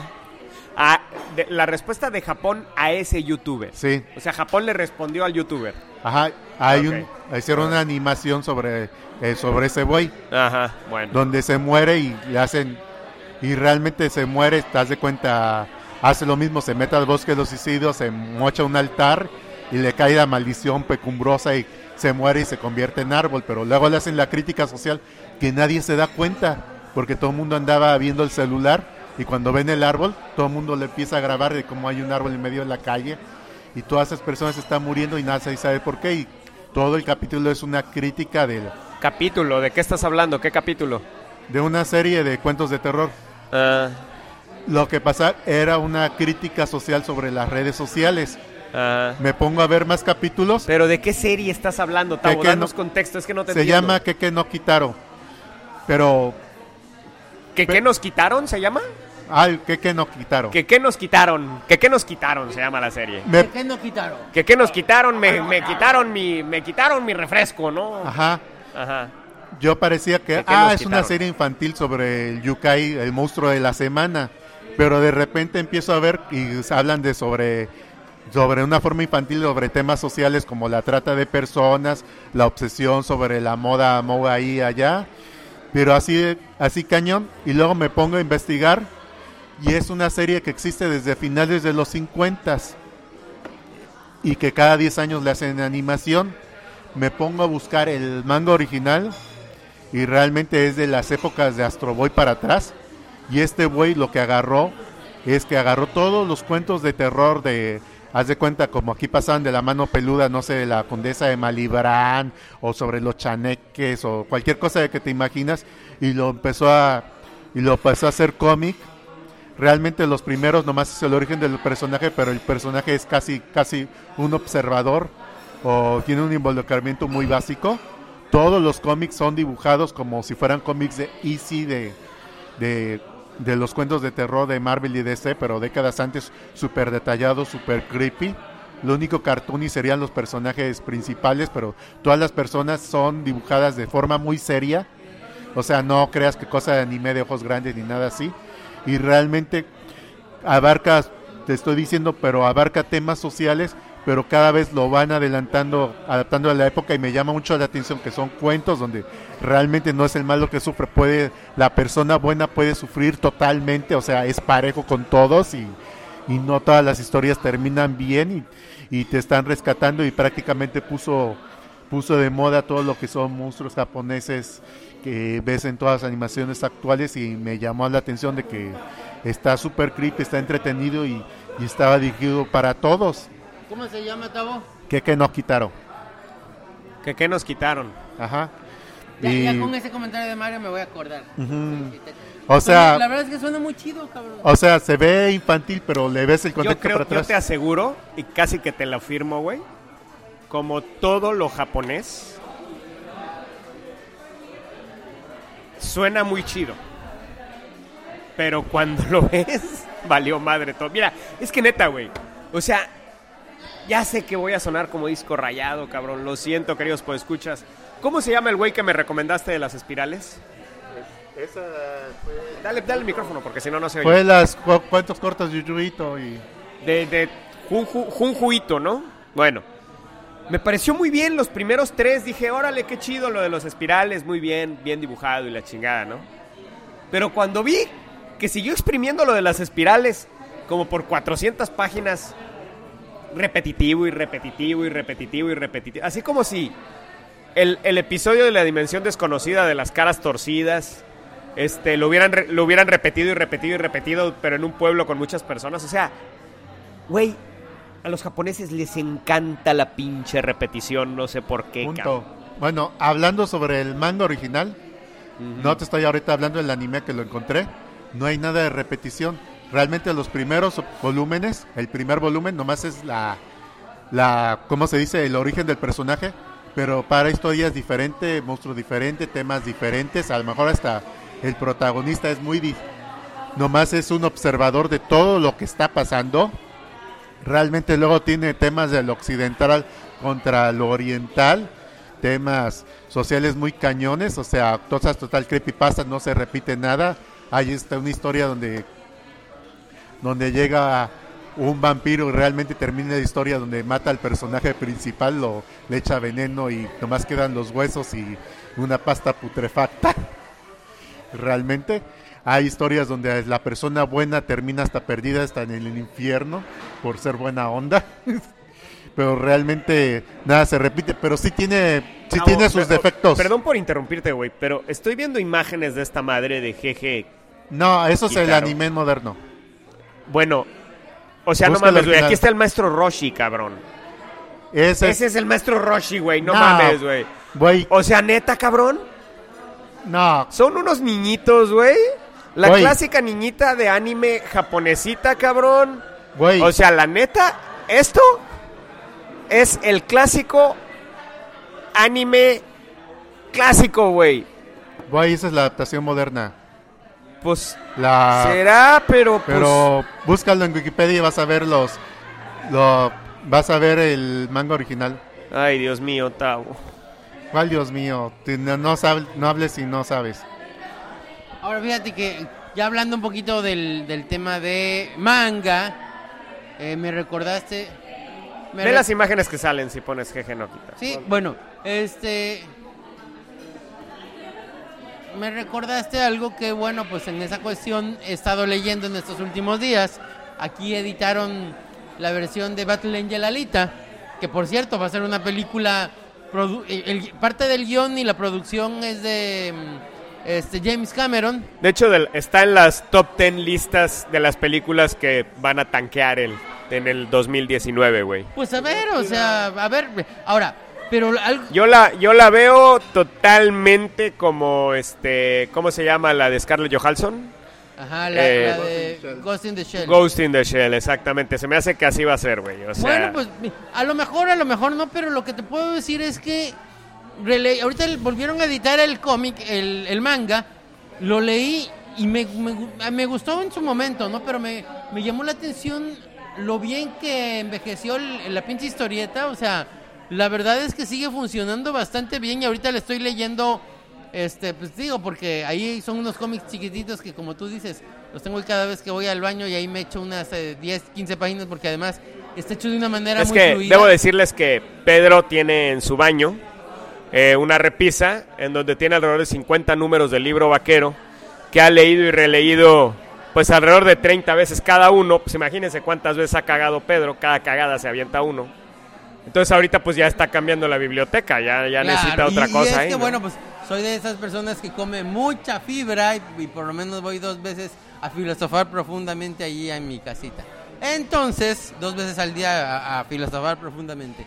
Entonces, en esa cuestión te digo, he avanzado más en la historia, en la segunda historia y la verdad es que sí, o sea, tiene momentos muy interesantes, como dice Tavo, tiene algunos momentos de caritas chistosas, pero tiene secuencias y tiene además varias situaciones que la verdad es que sí están muy imaginativas, que se agradecen y que te digo, o sea, pinche historia, en mi opinión, al contrario, creo que es visionaria porque hay muchas cosas que hacen guiño a problemas, a situaciones que están pasando ahorita. Entonces, la verdad es que si pueden leer Battle Angel Alita, como le pusieron, es un nombre que le pusieron allá en Gringolandia, ¿cómo se llama originalmente?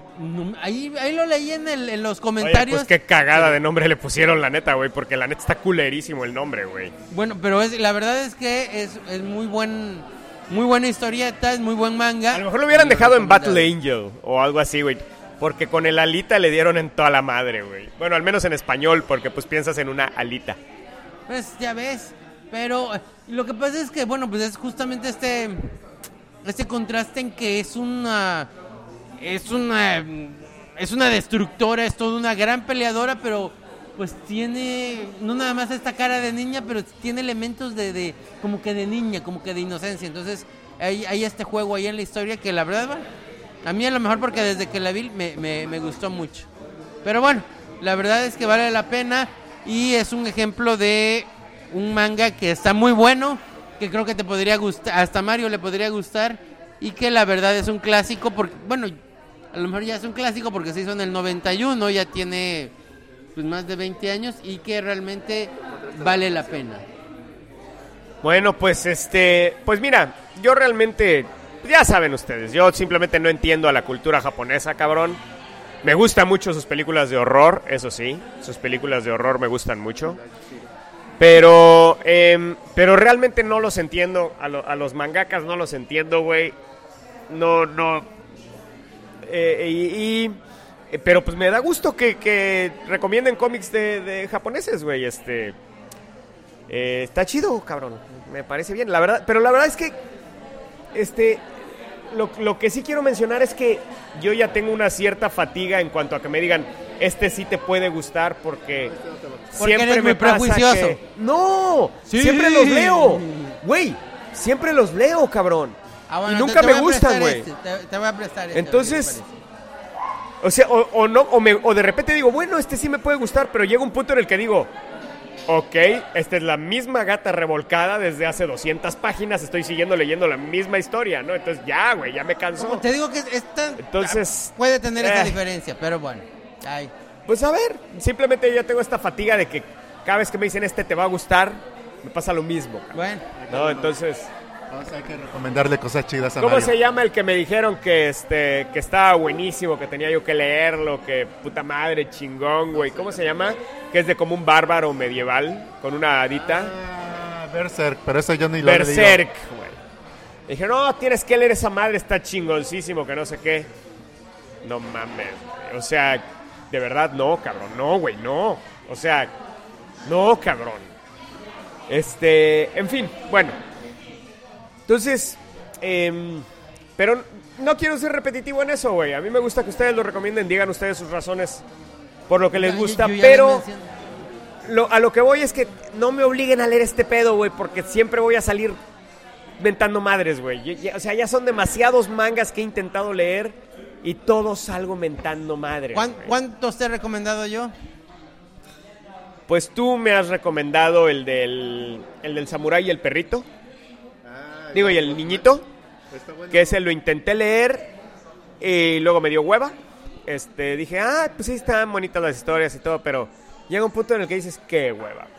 Luego, me recomendaste el de el samurái de las chingo vidas, ¿cómo se llama? No, pero sí, de plano, el pedo ahí fue la traducción.